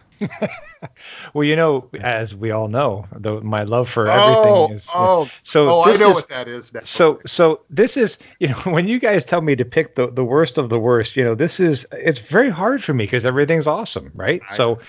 It takes a lot for me to go, oh my God, that is dreadful.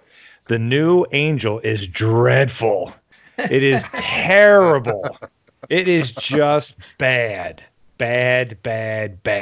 Can we edit this so that I can get like an hour of uninterrupted Colin not liking things? Yeah. That's all I want. So the New Angel is definitely the thing that you would find most offensive. Yeah, this might be the first time I've heard Colin really go against. I mean, flat out lay it against a band like. Because it's deeply. Embarrassing. They should be embarrassed. I agree with you. I think it sucks. Like we listened to it after that one episode where someone recommended it. And I can't fucking believe it was his number one pick. Yeah. It's awful. It is just dreadful. And it's anyway, it's really hard to say more than that. And it takes a lot, as you know, it takes a lot to make me go, what are you thinking? Why, how do you come back risen? And this is what we get after a hiatus of 20 years. Come on, guys, you got to have a lot more in your tool bag. See, I told you but that's exactly it. It's kind of like, hey, remember us? We had some good records like 30 years ago. We're back with a new one. Buy it, and it's like, oh, it's a shit sandwich. Thanks. I wanted a sandwich, but you somehow managed to put shit in it. Pass. But I will say, I had to write this down though. I had to write down the words steel wool because, and I cannot find. I looked them up online. There was a heavy metal band named Steel Wool, and as you guys know, with my business, I buy people's collections in bulk. I have 20,000 CDs in my house right now, and they're just piles and piles in my basement. And every once in a while, have you ever seen Raiders of the Lost Ark where they put the Ark back in that warehouse? That's my basement, okay? And the boxes are up to my shoulder, and they're just all CDs and vinyl and stuff. And I kind of work my way through the labyrinth. And every once in a while, I'll just go down there and I'll go spelunking for a little bit, and I'll grab a whole bunch of CDs out and go check them out. Anyway, I found this one called Steel Wool. I can't tell you much about the band. All I can tell you is it was almost unlistenable. It was so abrasive to my ears. I forced myself to listen to it once and I threw it away. It was that bad. It was that bad. It was I'd like to buy a copy of Steel Wool. I'm sorry, sir. It was awful. I can't let you buy that. And if you Google it, it says there's a new band. No. It has a picture of a sheep on it? No. It was a picture of a Brillo pad, and it said Steel Wool. And I'm telling you, man, it exists. I owned a copy at one point. It was so painful. It was amazing that somebody would record that and their friends wouldn't say, "What are you thinking? Why would you do that? This is terrible." If anybody out there in the listening world has any history with that band or knows of those people, I'd love to have. You tell them Colin said to fuck right off. I just want to know why you would produce something that's unlistenable. I can't even describe it. It was just, your parents always tell you all you listen to is noise. This was literally noise. It was just absolutely mind-blowingly bad. Okay. Well, buyer beware. Oh, and an honorable mention to Accept's Death Row record, because that's also horrible. I'm done now. Okay. All right. Colin's showing another side. I know. Good. I want to do a Things Colin Hates episode. I'm It with would be Dave. very This short, sounds great. though. It'd be very Yeah. short. You don't know that. 20,000 CDs is a lot to not like. yeah, there's a few left down there. Hold on, I'm All right, listening to a David, band called what Steel do you Wool got? right now. I think they're pretty good. I'm sure you do. It would have this it would have come out in like the early 90s or late 80s. 95.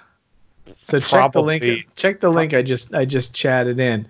If that's them, they're still better than my penal colony pick.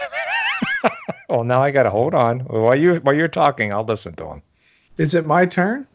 Am I up? Okay. Yeah. All right. Just checking. All right. I can give you a couple of bands, but I'm going to tell you plainly, almost everything that falls under nu metal can suck it. Because what the hell, man? Stained, Corn, Ooh. Limp Bizkit, Papa Roach? Disturbed. Well, I don't even think they're metal. So many. But like, who's the wah guy? Is that That's Disturbed. That's Disturbed. that Disturbed? Go fly a kite, dude. Like, who cares? And then they like But he wants to know if you're down with the sickness. Slipknot? No. What? Like, this is the thing that drives me bats about bands like Slipknot. It's like, first of all, they sound just like any other background music band that you might hear at a crappy metal venue whenever. But they also have like 15 people on stage, and it only takes like 3 people to make that much crap. You know what I mean? Like, there's no way. Like, you got a keyboard player. Like, that replaces like half of the people on stage. Like, if it's just for show, fair. But you know what? The Boss Tones at least called their dude a Boss Tone, and all he did was dance. Right? Yeah. Like, Yeah. But and they wouldn't be the same band without him dancing. exactly. Doing like the endless running man over But, like, and over and over again. the masks, the drums. I get it. They You're got a new. DJ, I think, too. Five-figure Death Punch, Static X. Yeah, you got a Oh, DJ now? shit. Well, you know what? Holy You got a shit. DJ. That means everybody else can just stay the hell home. Right? You don't Yeah. need anybody at that point. Just press play. Just press play. It's legit. I don't think that was them, but did I just hear you dissing Static X and Disturbed? I don't like Static X or Disturbed. I don't get it. I don't get it at You're all. going to hate the new metal episode. Yeah, I know. I'm hunkering down for that. I've been eating nothing but vinegar and ground up clamshells, getting ready for that episode. And no, I don't think that was the band Steel Wool I was talking about. They were bad, but I don't think that was them. Sorry. Anyway, Whoa. back to why Static X is awesome. They are. No, that's not what David was talking about. Go ahead, David. I That apologize. guy Whoa. died, right? Yeah. Yeah, he did. Yeah, Wayne yeah, Static. yeah. I mean, I don't Wayne Static. I don't mean to speak ill of the dead, but I don't like their music. Yeah. You know, I mean, now some of these bands, like if you look up the Wikipedia page for new metal, like they mentioned Primus, they mentioned Linkin Park. Like, I don't consider those guys new metal. Like they were doing something very, very different. They may have been on the periphery of this. Like, I know that Linkin Park had some crossover with Static X. They had that crossover band, whatever the heck it was called. And some other stuff. Like, I get that. But you know what? No, it's not new enough. It's not cool enough. You know, when you're trying to be good in an established genre like metal, you need to either be good, or if you're going to be new, you got to be really new. This isn't either of those things. And in some cases, you've got people who are very capable, very talented, and in some cases, very good songwriters. Like, I think it was Stained had like a ballad that was like they did an unplugged that was real famous or something. Oh, for sure, yeah. And I you think that's all they yourself, kind of like, did was like, you think to yourself, like, it's a good song. Like, you got something there, but you hitched your wagon to like a load of horse shit. You know, it's like, this isn't good, man. Like, go, like, grab your acoustic and hit the road. You don't need this. These people are holding you down, man. Yeah. You could be the next. We'll definitely. Sorry. You could be the next Gordon Lightfoot, and you're here, you know, wasting your time in stadiums. Yeah, damn it! Why are you doing making all that money? Why not do the Gordon Lightfoot gig? But yeah, we'll definitely, when we get to the new metal, you know, episode, there'll be like a lot of venting of spleen. Somebody's gonna have to make me a playlist. Oh, I will. I will. Oh, because all I know is hatred. Extreme prejudice. That'll be the episode. John, what do you got for your sort of penal colony soundtrack? Yeah, I struggled with this one. I don't know. I would never use music as torture. I have read enough books to know there are other ways. I don't know. I'll throw out black metal. Anything. It's just not. We talked about this on the episode. I don't understand it. I just think it's stupid. Like, so. There you go. Black metal or death metal? Oh, let's not get into that. Yeah, I mean, whatever. Both. Like, go listen to the episode, Mike. Yeah, both. Oh, I know. You know, anything, like I said, anything with the dartboard of raped a priest, burned down a church, A plus D equals black metal. Yeah. I guess that's my answer. I didn't have a good answer for that. I'm gonna thank I wouldn't David pick metal to torture someone. Actually, I'd pick some like really shitty new country, not good old country. I would pick some really bad newish country. But I have to thank David for like reminded me of like my just, you know, in outsized rage and disgust with Five Finger Death Punch. It's like they make like Nickelback seem like Led Zeppelin. It's yes, just, they're really big. I mean, they have a following. They're enormously big, and they have like a big spectacular sort of stage show, and they're enormously wealthy, and they sell lots of records, and they have videos and stuff. They're doing all the stuff that would lead you to believe that they're like a conventional, successful, popular metal band. But then you listen to the songs or see the performance, and from my point of view, and again, this is super subjective, other people can totally love them.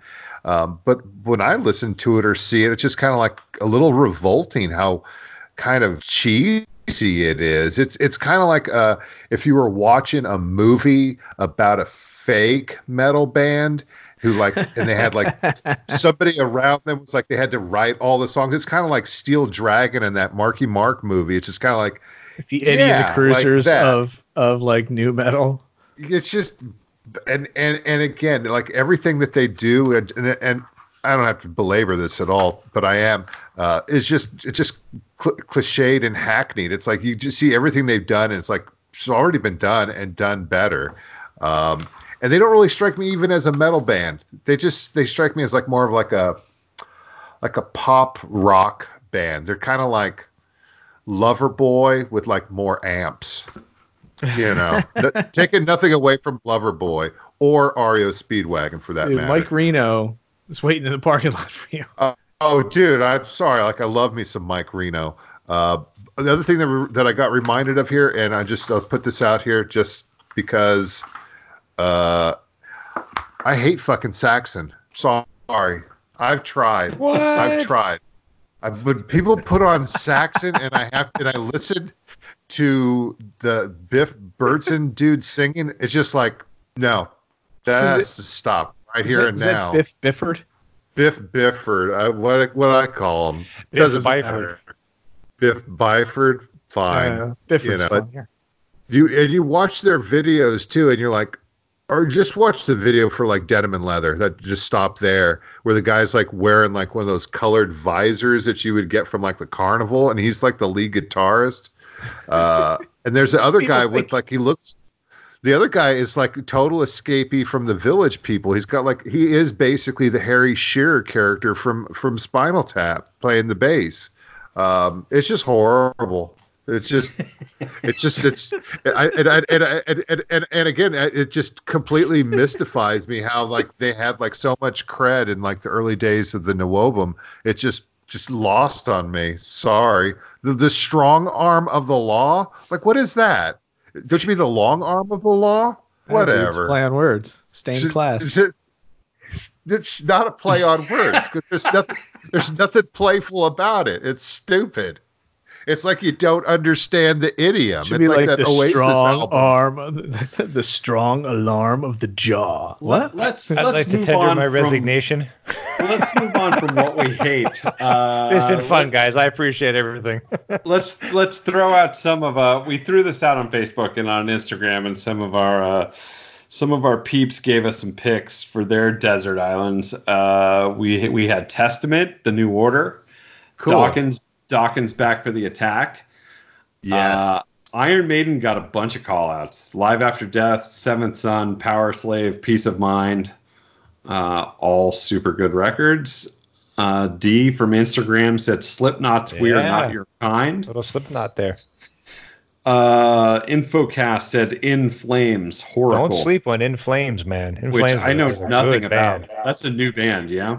Ish? No, not new at all. How new? Not new. When their first record come out? Oh, I don't know. Sometime in the 90s, I guess.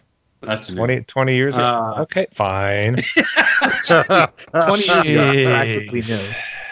Mechanical Resonance, Diary of a Madman. Someone echoed Collins' Appetite for Destruction in Slayers, Seasons in the Abyss, and Rain and Blood. Okay, and for the people who chimed in on Facebook, our friends there at the Headbangers Ball group, if they had to select one Kiss record and one Kiss record to listen to forever, we got quite a diversity of choices that range from, let's see here, Animalize, Alive, Creatures of the Night, Hotter Than Hell, Rock and Roll Over, Revenge. Eric Shishit is, I think I pronounced that correctly. That's his personal favorite. Some more Creatures, some more Revenge, Destroyer, Love Gun with David there. Alive 3. All right. How about the Ace solo record? Alive 2. We'd see a couple solo records. Some people going for the the quality over picking the greatest hits record like double platinum. Hey, someone picked Crazy Nights. That's Heiko Dahlberg. Crazy Nights is my version of John's Asylum, right? That I was at that tour. I was like prime point. It was my first live show ever. There you go. In an arena. I was in a good seat. Ted Nugent opened. The whole room smelled of pot, and Crazy Nights is a good record. I like that record a lot. Yeah. But I meet folks who don't really like that record that much, and I'm like, but it has like this experience. It's this embedded experience for me, kind of like Hardin was talking about with Asylum, except it's a good record. Oh, that's cute. Yeah, cool. Yeah. Chad's answer was he'd be fine not picking any of them. I'm not a fan. Hey, thanks, Chad. Thanks for playing along. I almost and a lot of people, when the question was reversed, like which album, if you could never listen to it again, would you like delete from the Kiss sort of catalog? And some people picked every album after Destroyer. That's D. Hatley there. The Peter Criss solo record was no one's favorite. Everyone was just like, people were ready to melt that one down. And then Sean Pendergrass shared Shakira. So cool. Maybe he got us confused with a different site or a different page. But Hot in the Shade comes up. The Elder, we're going to do an Elder episode, so we'll get all this out. Sonic Boom, Carnival of Souls, and somebody goes like crazy. They like no Dynasty, no music from the Elder, and then all the non-makeup releases. Unmasked. Yeah. Hot in the Shade, Crazy Nights. Yeah, and then Peter Criss. Yeah. Universally, Peter Criss is hated by Paul Stanley, by everyone. Well, Yeah. Is that record that bad? I haven't listened to that record since I was a kid. Is it that bad? I seem to remember, like, as a record, it's not as good. a record, it's Peter not bad. fancies himself some sort of like New York hood rat. He's like if Billy Joel joined Kiss. Like, Yeah. Well, and again, I think it was Peter too. It was Peter reconnecting. My friend Dan is chiming in. We revel in Paul Stanley's book, where every chance he gets, he takes a swing at Peter about the stupidest shit. Like, we were in a hotel and there was silverware, and Peter didn't know what the salad fork was for. We're accustomed to finer things, Peter. Like, yeah, 90% of America doesn't know what the salad fork is for. it's great. It's for great. salad. That's but they can't Peter's pick next out the solo salad album. fork. Call it salad. That's Paul. You know, taking the high road. Whoa. All right. Well, I so think- everybody, I think that everyone's brings us continuing to the end to- of our island. Yeah. yes, but If the you've got social half a brain, distancing set will your island continue. on fire. I think we should do an Instagram live thing. People seem to be jumping on that. That'd be kind of fun. Hey, I think we're still on there. We could broadcast it live on YouTube if people want to watch. You'll be disappointed. It'll be very disappointing. Yeah. I'm just saying that. Never mind. Forget it. Yeah, Never mind. but we'll have to Yeah. experiment That's with not that. awesome. Yeah. Maybe Let's look at doing something live, and people can, I'm just saying. I know as I'm everyone's watching stuck this at and home. people are joining and stuff. Dude, that'd be kind of cool. I Well, think we could, people are stuck at home for the time being. That's one of the reasons we got another episode out this week is we're bored too. But everyone stay inside, stay safe, do your part. wash and, your fucking hands. Yeah, What? it's not that hard. Wash your hands. Yeah. Like, I guess And that's don't buy it. everything. Don't buy everything all at once. Leave something Yeah. for other people. Don't There you- hoard. There you Yeah. go. Just hoard our podcast. Hey, Be Let a whore, let but don't our hoard. 41 episodes get you through this dark time. And Yeah. if you come out the other end, you're welcome. what are we going to do for number 50, by the way? I think, Not well, new that's- metal. I want Dave to stay on the podcast. David, Yeah. take us out of this dark time. Ladies and gentlemen, if you were on a deserted island, you wouldn't have to listen to this crap. But since you're not, and you're sitting at home, hopefully all alone, hopefully with nothing else to do, and hopefully listening to this podcast, I, along with Michael Stamps, Colin Bosler, and John Harden, would like to thank you for your support. We would. Wash your goddamn hands. Jesus. The abuse that these people receive from us. I That's love good you all. advice. Just wash, I love you all. Wash your hands. Wipe twice. Wash your hands.